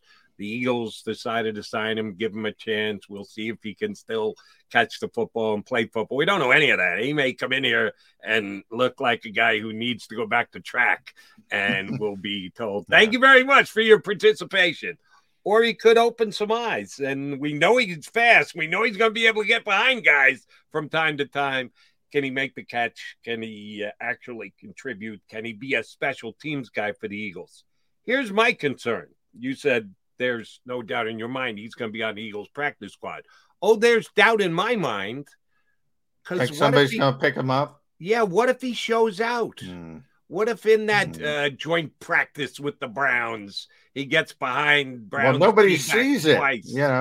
Well, the Browns are going to see it. They're going to be there, aren't they? Are the Eagles practicing against the Well, yeah, that's what they said about, the Jets. Obviously, the team there can see players, but when they're in preseason games, and Devin's going to play in preseason games as well, so he's going to get an opportunity there. The whole league gets to see him. So the coaches they try to keep joint practices between the two teams, because they think everything is CIA and clandestine. Nobody cares. I go through this every year, and we talked about it a little bit with Bo Wolf. There's always the camp stars that everybody gets excited about. And the guy I couldn't remember was Carlton Agudosi. Remember him, where? What did you just say? 6'6". Are you allowed to say that? Carlton Agudosi. There was Femi Moma. There was Carlton Agudosi, Henry Josie. All these super spring stars that never mounted. Oh, we're going to lose him on waivers. We're going to lose him. No, you're not. You're not going to. Now, Jordan Mailata, you might have lost on waivers back in the day. There are certain guys. Noah Tagai is a perfect example. I can't remember. I can't forget how many Eagles fans were so upset about that. The Colts ended up picking him up on waivers. So occasionally you get bit. He did nothing with Indianapolis. He's back here now. He's not expected to do anything here. Look, if you're on the... I'll give you a guy. I'll give you a guy who got picked off, John. Raheem Mostert. Yeah, Raheem tried to sneak him through waivers, and it didn't work. And he's... Well, that's funny, but you're right about Raheem, because Raheem developed. But I don't even think they were trying to sneak him through waivers. I don't think they wanted him. You think they just flat out cut him? No. That was a situation where, he wasn't ready, and certain guys do. You don't think they saw enough at him to say he could be on our practice squad? No, remember the practice squad was smaller then. No, that's true too. It was. Good point. Now it's giant. I think it was 8 at that point. I think it was even smaller. It wasn't even 10. I know it wasn't 10. It had been 6, and then it moved to 8, and then it went to 10. So Raheem was here in I'm looking it up real quick, 2015. So I think it was either 6. It was probably 6 then. So it was much more limited. But when the Eagles cut him, and that was the year before I was covering the team on a daily basis, so I wasn't there for it. But since that time, I don't recall anyone saying the Eagles wanted to get him through practice squad. He went to Miami, Baltimore, Cleveland, the Jets, the Bears, before he finally hung on with the 49ers. he was just a guy who was really fast, really raw, and he developed, and that happens occasionally. But I don't think the Eagles were trying to get him through waivers. It was just one of those things where they didn't think he was ready at the time. And he probably wasn't ready at the time. As you stated, the key there was he was that fast. Yeah. And that fast finally kicked in and made him an NFL player. We already know Devin Allen's that fast. He's one of the fastest guys on the planet. So it wouldn't even be projecting that he can be fast. We know he's that fast. I'll just say be careful, John. If they, but I'll also say squad, somebody could absolutely snatch him and put him on their roster. I also say the Eagles were the first team to sign Raheem Mostert out of Purdue. Much like the Eagles are the first team to sign Devin Allen. Yeah, but the difference is he was 22, 23 coming out of college. He didn't take 6 years off, Jody. True. I mean, there's, and by the way, I gave you that list of names. If Devin Allen's got to go through the Eagles, the Dolphins, the Ravens, the Browns, the Jets, the Bears, before he connects with somebody, he's going to be 33 years old. 38. The 38-year-old Devin Allen has finally made a team. So that, to me, is the big difference. I mean, that 6 years that's a big matzo ball, as Jerry Seinfeld will say. I would agree. He's gotten enough coverage. His name has been out there enough. There are teams with lesser wide receiver rooms than the Philadelphia Eagles. If someone is looking to have their sixth wide receiver be a specialist, and he better not take one to the house in preseason, one of those games, he better not return a kickoff. Then they'll have to, because then he's absolutely going to eat up one of their roster spots. All right, let me ask you one more roster question. And, by the way, Birds 365 fans, we're going to be doing this for the next month, because that's what a big part of July into August is speculating.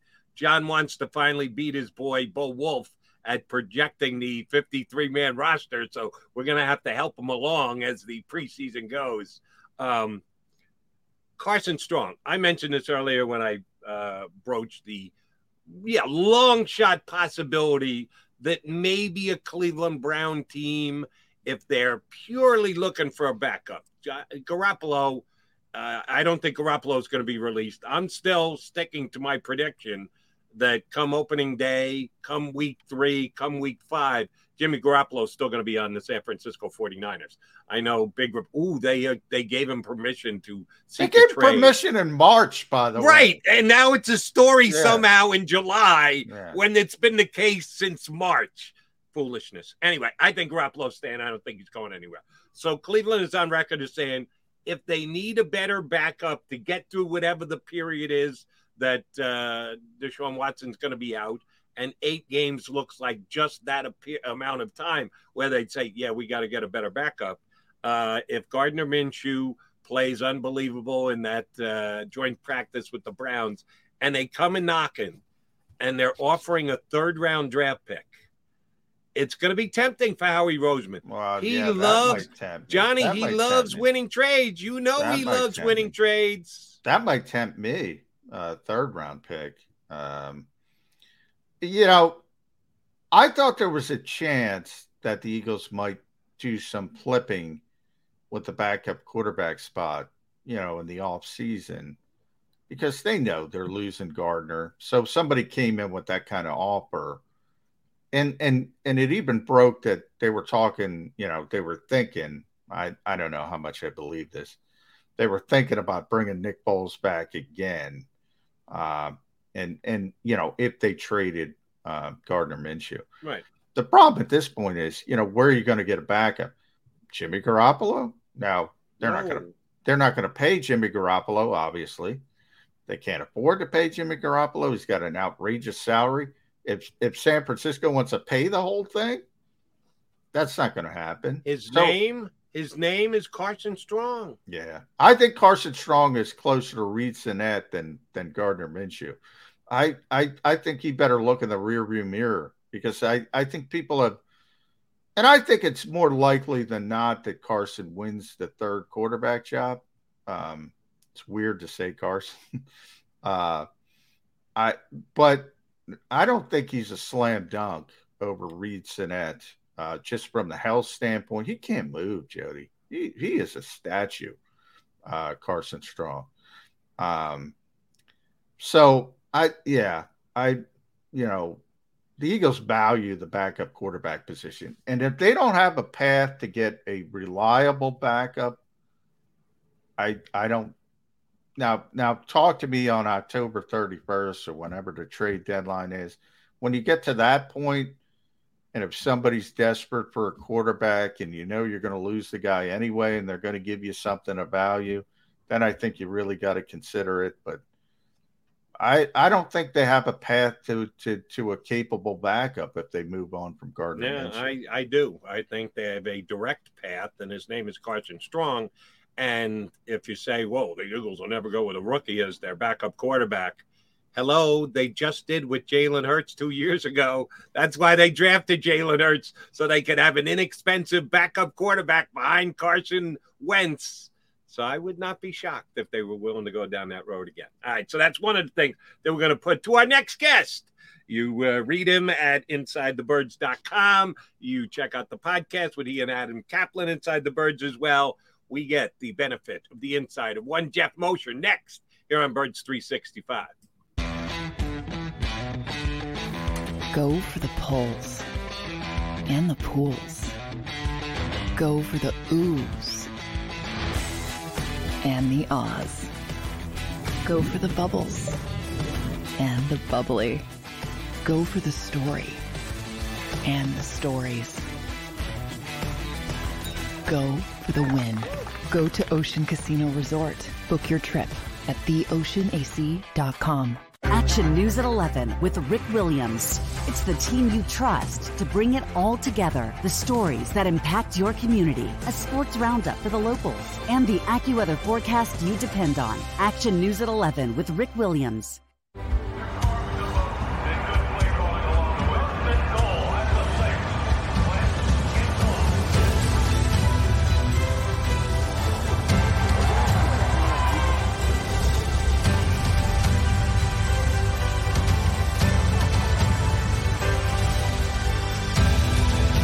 Field of life, First Trust Bank is there for you. 7 on 3. 1, 2, 3. Because Philadelphia dreams deserve a Philadelphia bank.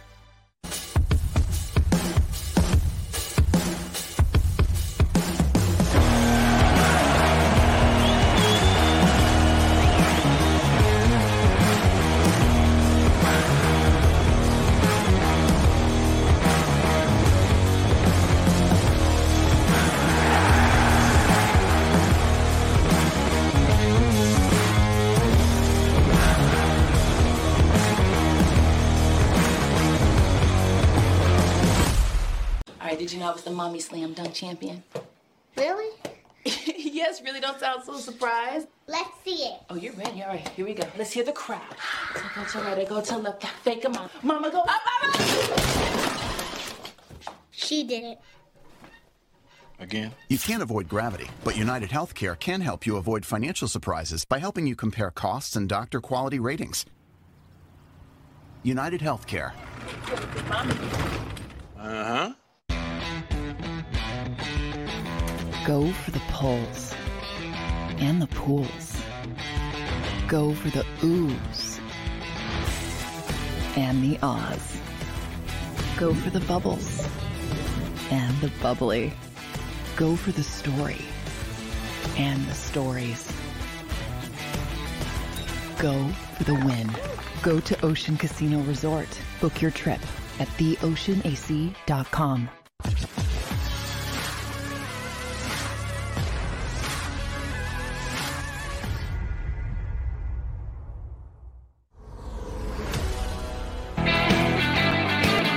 Got your Mac guys, McMullen and McDonald here, joined by a well-tanned Jeff Mosher. There's a guy who's enjoying his summer. Yeah. You look pretty good there, Mosher's Mr. Mosher. I tan, take it you've been at the beach this summer? So a little bit, but you know, I kind of, this is my summer look, as Johnny Mac was saying. Yeah, this is me. Yeah. Well, some of us can't get that look, Jeff. Well, some of us are Irish, and Yeah, we no do what shot, we can no do. chance. Yeah, not happening. How you guys doing? We appreciate you jumping in with us, GM. All right, I just asked John this question. I want to run it by you. Eagles quarterback position, and the question has nothing to do with Jalen Hurts, believe it or not.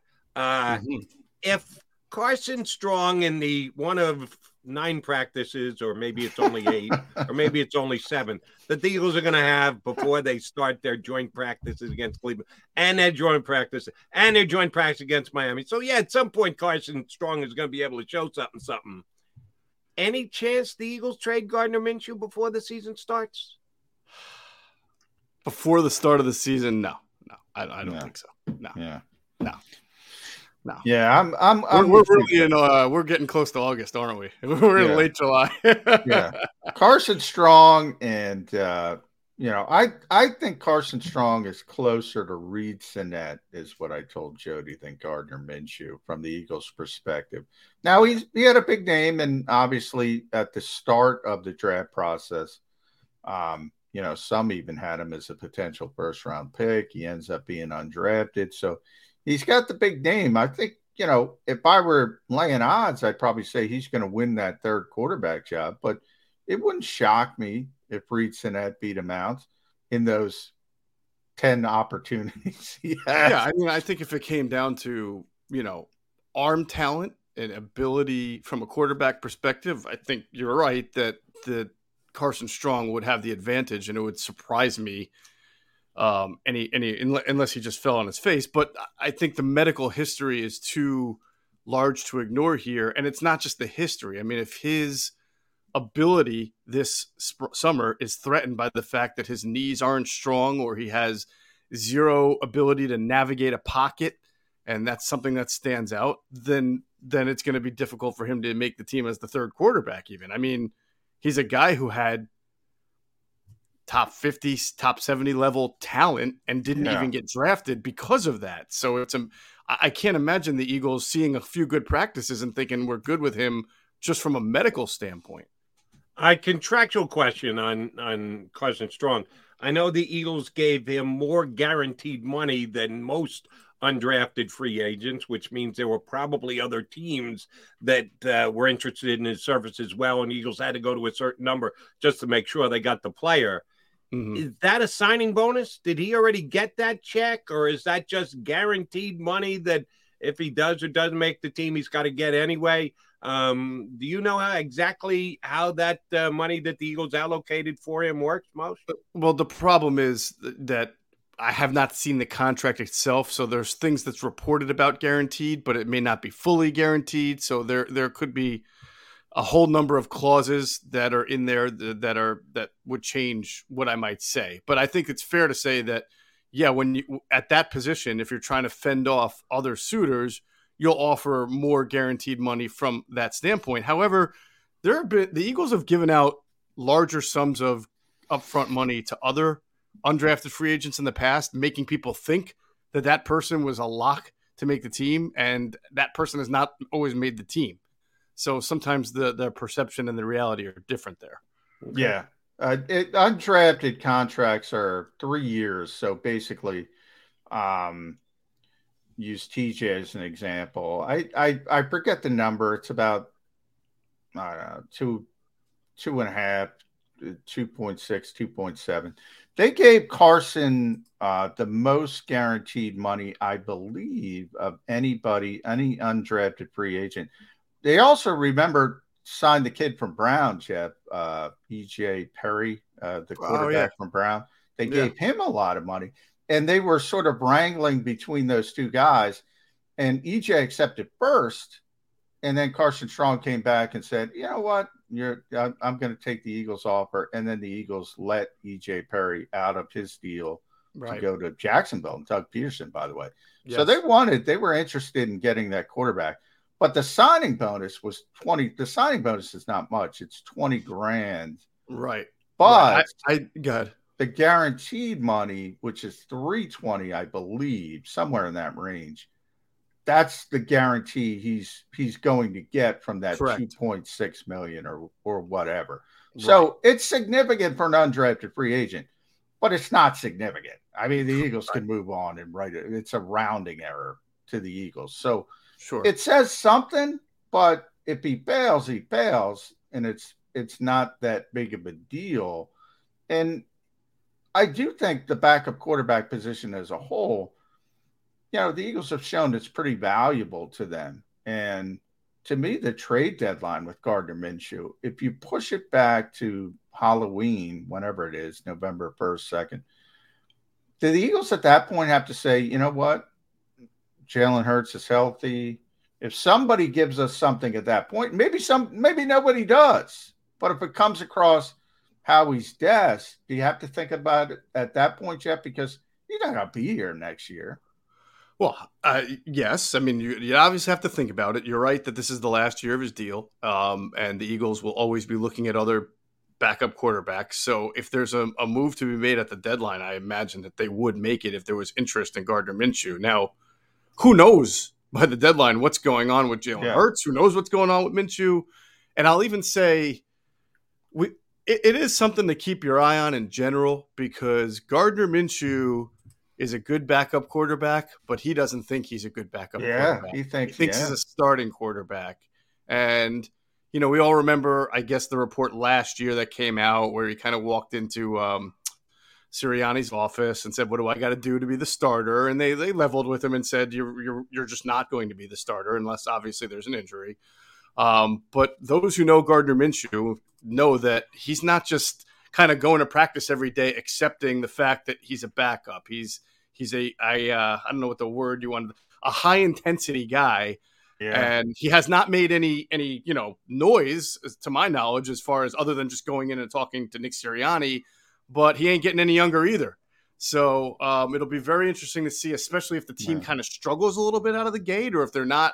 I've seen people say they're going to be 8-1 after nine games, which makes me laugh. But it would be interesting to see if there's any kind of struggle, like what the Minshew how the Minshew camp deals with that, because the Minshew camp wants to play. That reminded me, Jeff. Forget about going into Sirianni's office. That's the guy who went in Jacksonville and said, "I don't take dumps because I don't believe in number 2," whatever the quote was. He wanted to compete with Trevor Lawrence. Yes. I mean, he's a competitive guy. He's wired differently. Yeah. Right. Yeah. And good luck to him, because you're not starting here either.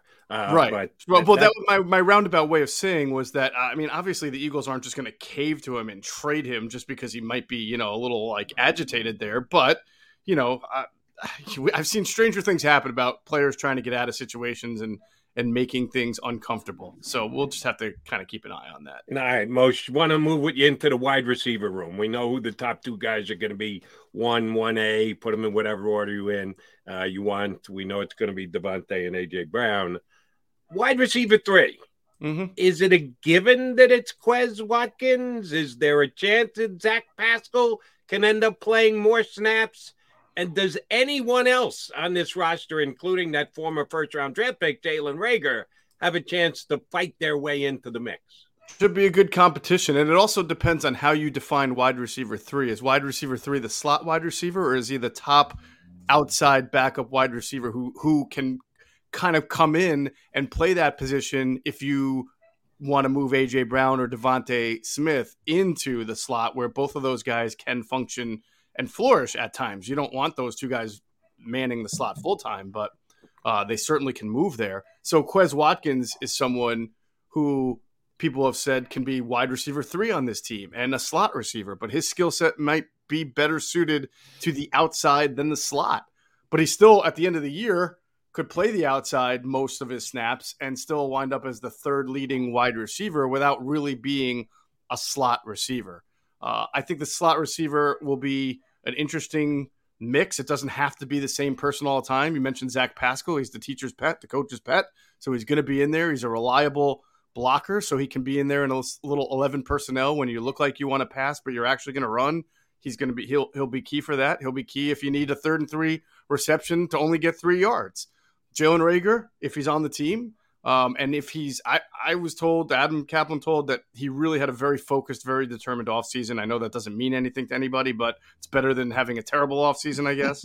But if he can turn it around, catch the ball, he's a guy I think that you can see production out of from the slot. And while there'll be some other names that we talk about, I would keep an eye on the undrafted rookie from Utah, Britton Covey, because while he'll probably, if he makes the team, it's as an undrafted free agent kick returner. He has that kind of size, skill set, shiftiness, the Wes Welkerism, if you want to call it, to go into the slot and be able to do things like two-way moves. And he just has more of a skill set that's conducive to the slot. So he could be a surprisingly productive player and find some time in there. To sort of bear down on that wide receiver room a little bit more with you, Jeff. Mm-hmm. Chris Franklin, I give him credit because he's the one who brought it up to me, and I thought it was a good point. He was talking about, people defaulting to playing time and thinking Quez will, whether slot outside, he'll have more playing time than Zach Pascal because he's a more dangerous receiver, which I think we can all agree with. But it's a little bit counterintuitive. But if Zach Pascal's playing more, that's probably good for the Eagles because that means they're winning games late. They're in the 4-minute offense late. They're trying to run the football, as you mentioned, probably from 11 personnel to look a little bit different. So him playing more might be better for the Eagles, might be a foreshadowing better results from the Eagles. So that's one point. And then the second point with Jalen Reagor with you, they're not going to cut him, right? If they don't trade him, he's going to be here. They're not going to cut Jalen Reagor. Yeah. I can't imagine they would cut Jalen Reagor. If you don't trade him, he will be here. Yeah. And if they don't trade him, it's probably because they found some value in him and think that he can compete for that 3 or 4 wide receiver spot. Yeah. And the Pascal point, any merit to that? Because I thought it was interesting that. Well, it's sort of like backwards thinking, right? Like, meaning that if you notice at the end of the year that he played a lot of snaps, it's because, as you mentioned, they were up in a lot of games and they were able to run the ball where he would be best as a slot receiver in 11 personnel. Sort of reminds me of like the 2017 Bo Allen snap count. He was up to like 48%, and you never would have gone into the year with that defensive line that deep thinking, wow, Bo Allen's going to play almost half a game. And he played half a game because the Eagles were up by 20 points in a lot of those games in the third and fourth quarter. So he was able to get in there and get that many snaps. All right, Jeff Mosher, give me the role on this team for the player who last year on the Philadelphia Eagles scored the second most touchdowns. Do you know to whom I refer? Would that be Kenneth Gainwell? Incorrect. Second most touchdowns, huh? Let's see. It wasn't Miles Sanders, I can tell you that. Correct. So. 0 isn't going to get Goddard? That would be incorrect. You got another guess. Just let me know. I haven't studied up real well. Jordan Howard? Give me a Jordan Howard. Jordan Howard wasn't the number 2 touchdown producer on the Eagles, and he's not on the roster. So it's somebody who is on the roster as of right now. On the roster. Scored the second most touchdowns for the Eagles last year. Is it Devontae Smith? No, that is incorrect. Keep going, my friend. Second most touchdowns. Boston Scott. Boston Scott scored 7 touchdowns for the Philadelphia Eagles last year, trailing only Jalen Hurts with his 10 rushing touchdowns. What kind of role is Boston Scott going to have on this team? Well, I like to say, and it's not a foolproof 100% formula, but I always like to say, what does the history tell you? What does the precedent tell you?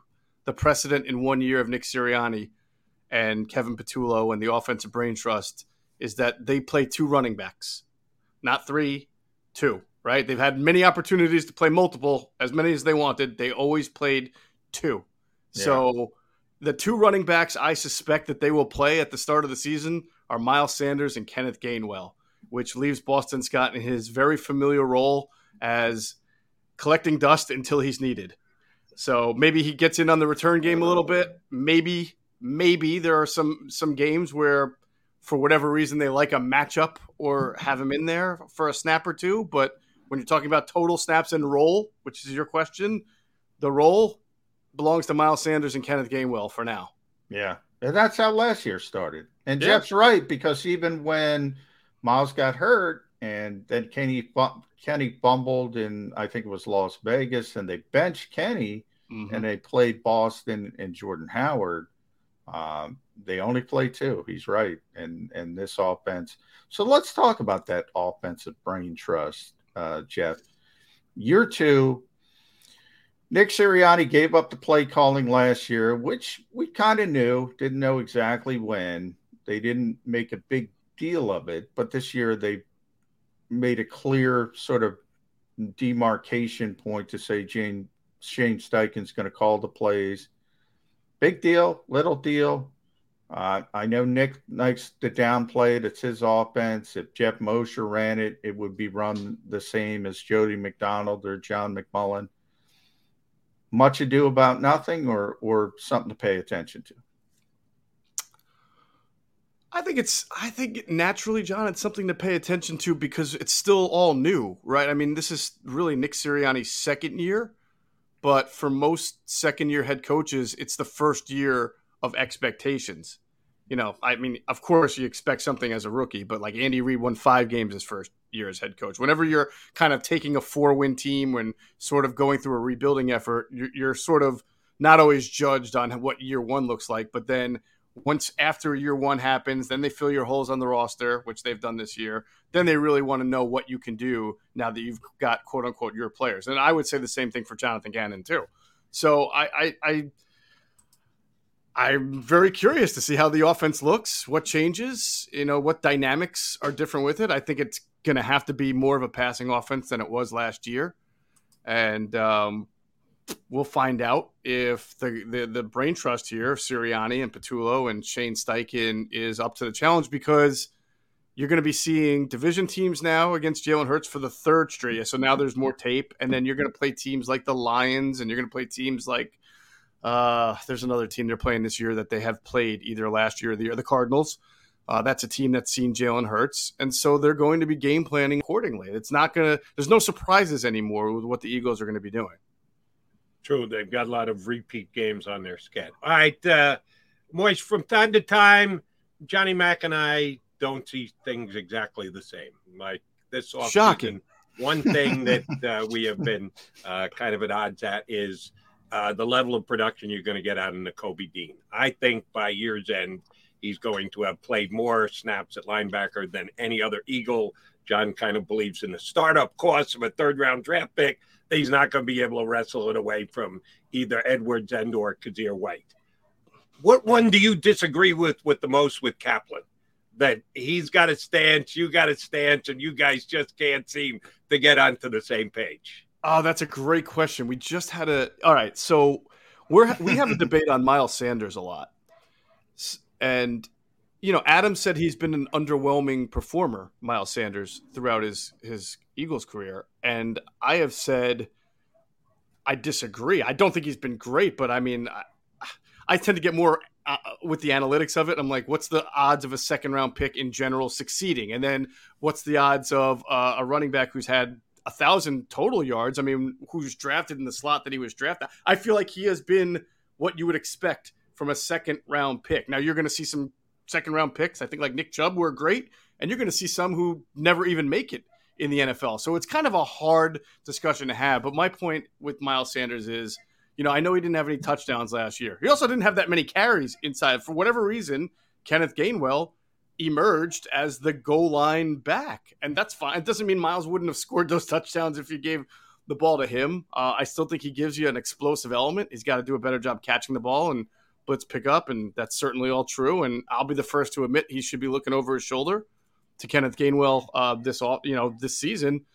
But I can't call him an underperformer. I think I think that people are a little bit too hard on him. They've just never had this kind of consistent running game. Moshe. It's interesting because everything's about expectations, right? I talk about it all the time with Jody and with Derek Barnett as well. But with Miles, I was like, after his rookie year, I think the expectations were so out of whack. I was getting fans saying, I remember saying something about him not being as good as Christian McCaffrey or Dalvin Cook. I got so much hate. I was like, what? I mean, slow your roll here. He's a nice player. He's getting better. So I think the expectations were so out of whack after the rookie season. And then he's just a good player. He's a good player. Right. He leads the league in yards per carry. Now, part of that is the offensive line, but he's right there with Nick Chubb and Jonathan Taylor. Right. Now, who by the way, Nick Chubb plays also behind a great offensive line. But I'm not going to deny Nick Chubb of his talents. He's a great running back. And so does Taylor with Quentin Nelson. And but yeah, they're all great. He's a good runner, as I describe him. Now, he leaves a little bit too much meat on the bone. He tries to hit too many home runs. As you mentioned, with the pass protection, pass receiving, he's not a well-rounded back, but he's a good player. So now I've hit this, like I thought he was overrated by the fan base. Now I think he's underrated by the fan base. That's kind of where I am with Miles Sanders.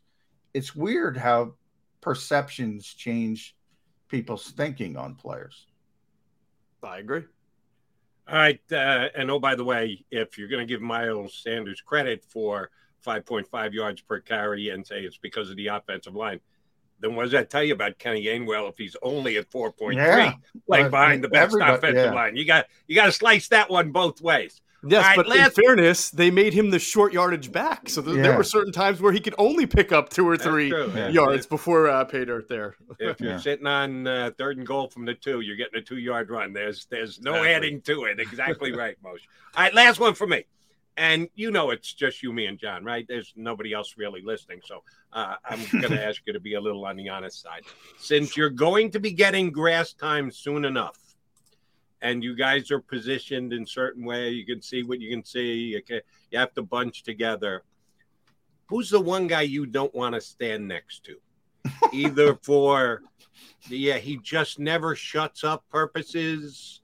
Could be personal hygiene. I think you get what I'm getting at. It's going to be pretty damn hot when you get out there. Who's the guy who you let grab his spot first, and then you go, all right, I'm going at least 3 yards left. I'm going at least 3 yards right. Oh, man, that is a tough one. Yeah, that's harsh, Jody. Yeah, I think Moshe is going to go political. I'm not the type of guy to throw my fellow beans under the bus, I'm a douche. Man. Okay, I'm a douche. I am what I am. I'm not going out there. I'm stirring the pot. I'm a jerk. I'm putting you to the test, Mike. Let me tell you why that's tough for me to answer without being a hypocrite. All right, I'm like 5'11", 195 to 200. I fluctuate, but I sort of sweat like someone who might be 5'11", 350. I've always been that guy. I sweat way too much. So when I ask this question to other guys, I might get Jeff Mosher. That's what I'm saying. Like I'd be a hypocrite because that might be me. I don't think people want to stand next to me. All you can do is put on. I'll tell you this: John Clark is tough to stand next to because he's so damn tall that I can't see what's in front of me. So that for that reason alone. Well, then you got to stay away from BLG. BLG's bigger than Clark. Him too. Yeah, it's like the Twin Towers out there, man. I can't see anything. Yeah. If anybody uses natural deodorant when it's 105 degrees, go get the Old Spice. Use your natural stuff, but get the Old Spice when it's 150 out like it is today. And yes. you guys may get that starting next week. Most great stuff. Tell the people where they can get the Inside the Birds podcast. Yeah, any podcast platform. You can go to InsideTheBirds.com and get it there as well, or the Inside the Birds YouTube channel. We've been doing this awesome preview series where we've previewed every NFC East team with Greg Cosell, who watches more NFL tape than anybody who actually works in the NFL. Yeah, real quick, amazing? While you bring that up, Jeff, I meant to get to that. But Jody and I have been talking about the Commanders a little bit. Some people love them. Some people think they're talented. I wouldn't say love them, but some people think they have a lot of talented players and could maybe be a surprise. Where was Greg with the Commanders? Any chance that they could be a surprise in this division? Well, I asked him at the end of all four, does this team have the best 53 in the division? And he said no when I asked him about that at Washington. So he doesn't think they have the best 53, but he certainly likes they have blue chip talent at a lot of positions. Some of those positions you need to rely on somebody else. If you're a wide receiver and you're playing with a really bad quarterback, doesn't really matter how talented you are. But they are, I think what we mentioned in the front seven, probably the best overall team in the NFC East as far as front seven blue chip talent. I've been thinking about it a lot lately, just in doing this series. I don't think they have the best 53 because they lack depth, but you can make fun of me all you want. I think their starting 22 from a talent standpoint can match up with the Cowboys and the Eagles as far as a starting 22. Now, unfortunately, injuries and everything, it's always about your 53. Yeah. And that's where maybe the Eagles and Dallas are a little ahead, but you start off with that defensive line. It's the best in the division. In my mind, there's no question about it. Got good playmakers with McLaurin, with Jahan Dotson, who I think is going to assimilate well. I think that system that Scott Turner runs is a little bit better for Carson Wentz because it's more of a downfield system. They have to block it up, and they're not great on the interior O-line, so that could be a big issue for them. But from a talent standpoint, they're 22. I believe they could legitimately say our 22 is as good as yours, Dallas, or yours, Philadelphia. All right, since you successfully avoided my last question about who you didn't want to stand next to, good job out of you. I'm not going to allow you to get away from this one. Who's got the better starting quarterback this year? Washington Commanders or Philadelphia Eagles?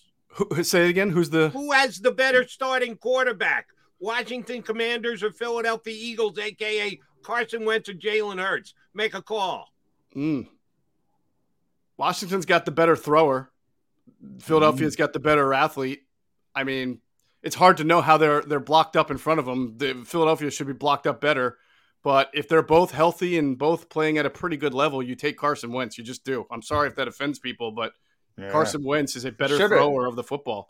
By the way, neither option compares to, say, Dak or somebody. We're still talking about guys who are in that 10 to 15 range. Should have threw the curveball at Jody and said Taylor Heineke.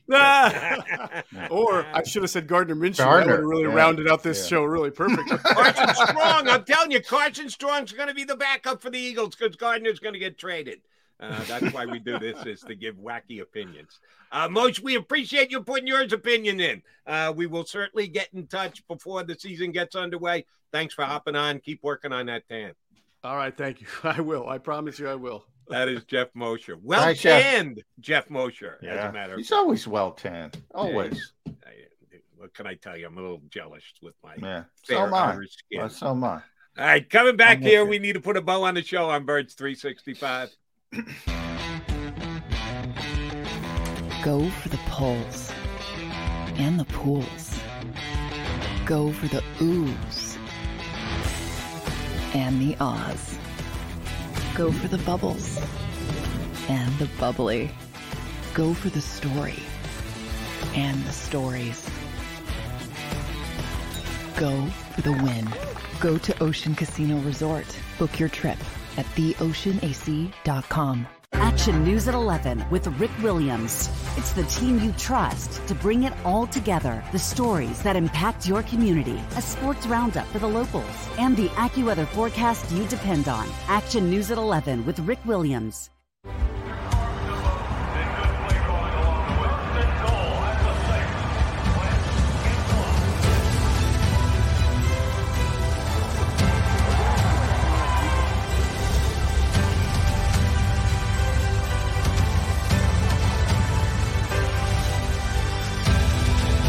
Field of life, First Trust Bank is there for you.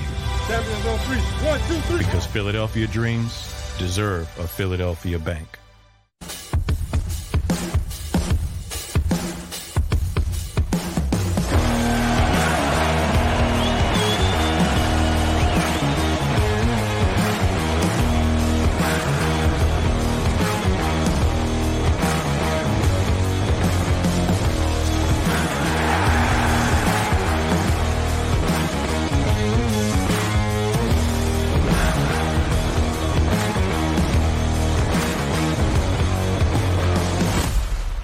Did you know I was the Mommy Slam Dunk Champion? Really? Yes, really. Don't sound so surprised. Let's see it. Oh, you're ready. All right, here we go. Let's hear the crowd. So go to right, go to left, fake a mom. Mama, go up, mama! She did it. Again? You can't avoid gravity, but United Healthcare can help you avoid financial surprises by helping you compare costs and doctor quality ratings. United Healthcare. Uh-huh. Go for the pulls and the pools. Go for the oohs and the Oz. Go for the bubbles and the bubbly. Go for the story and the stories. Go for the win. Go to Ocean Casino Resort. Book your trip at theoceanac.com.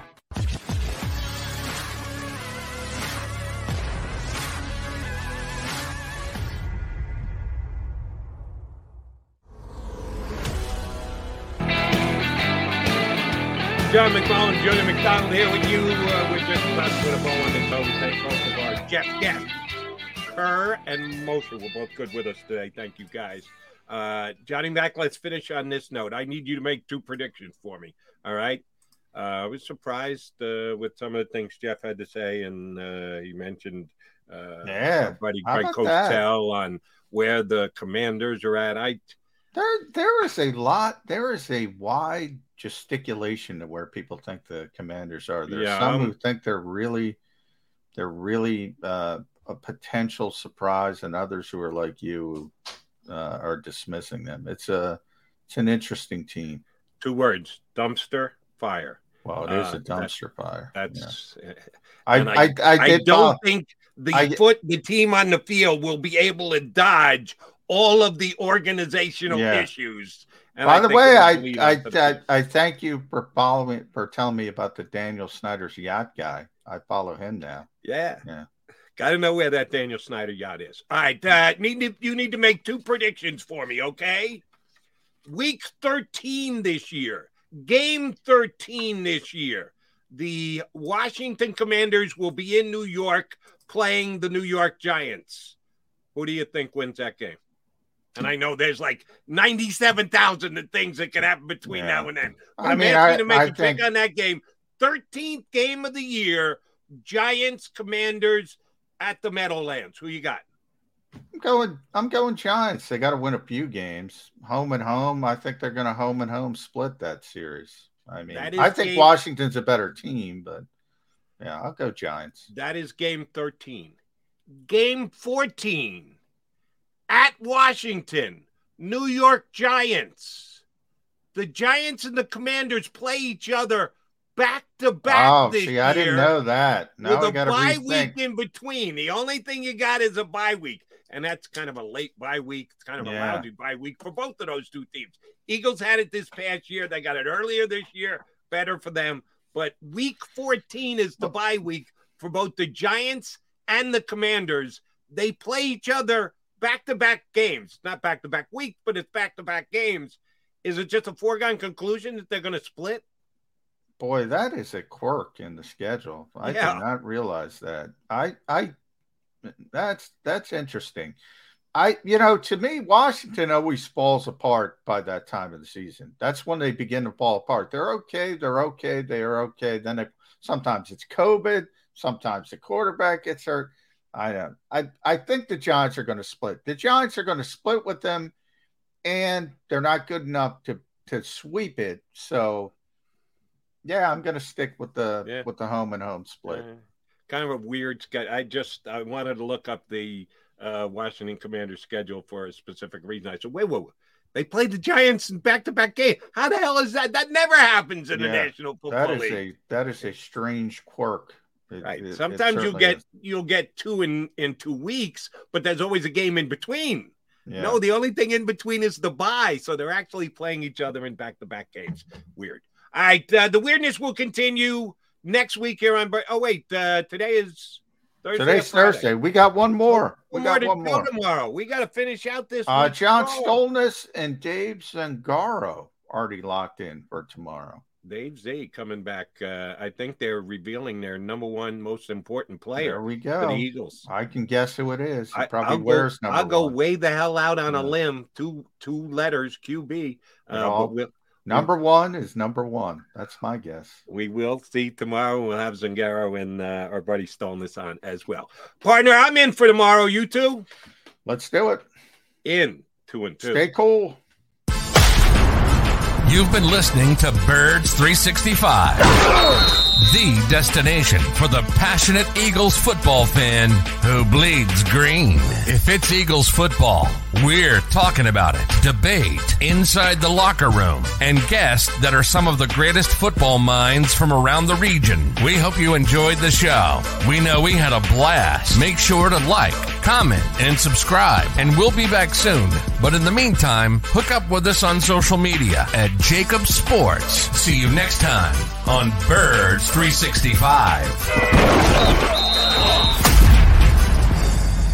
Sick of being upsold at gyms? My guy, you're currently a base member? For $90 more, I can upgrade you to our Shred membership. For $130 more, you'll be a Swole member. And for just $300 more, you'll reach Sweat Platinum.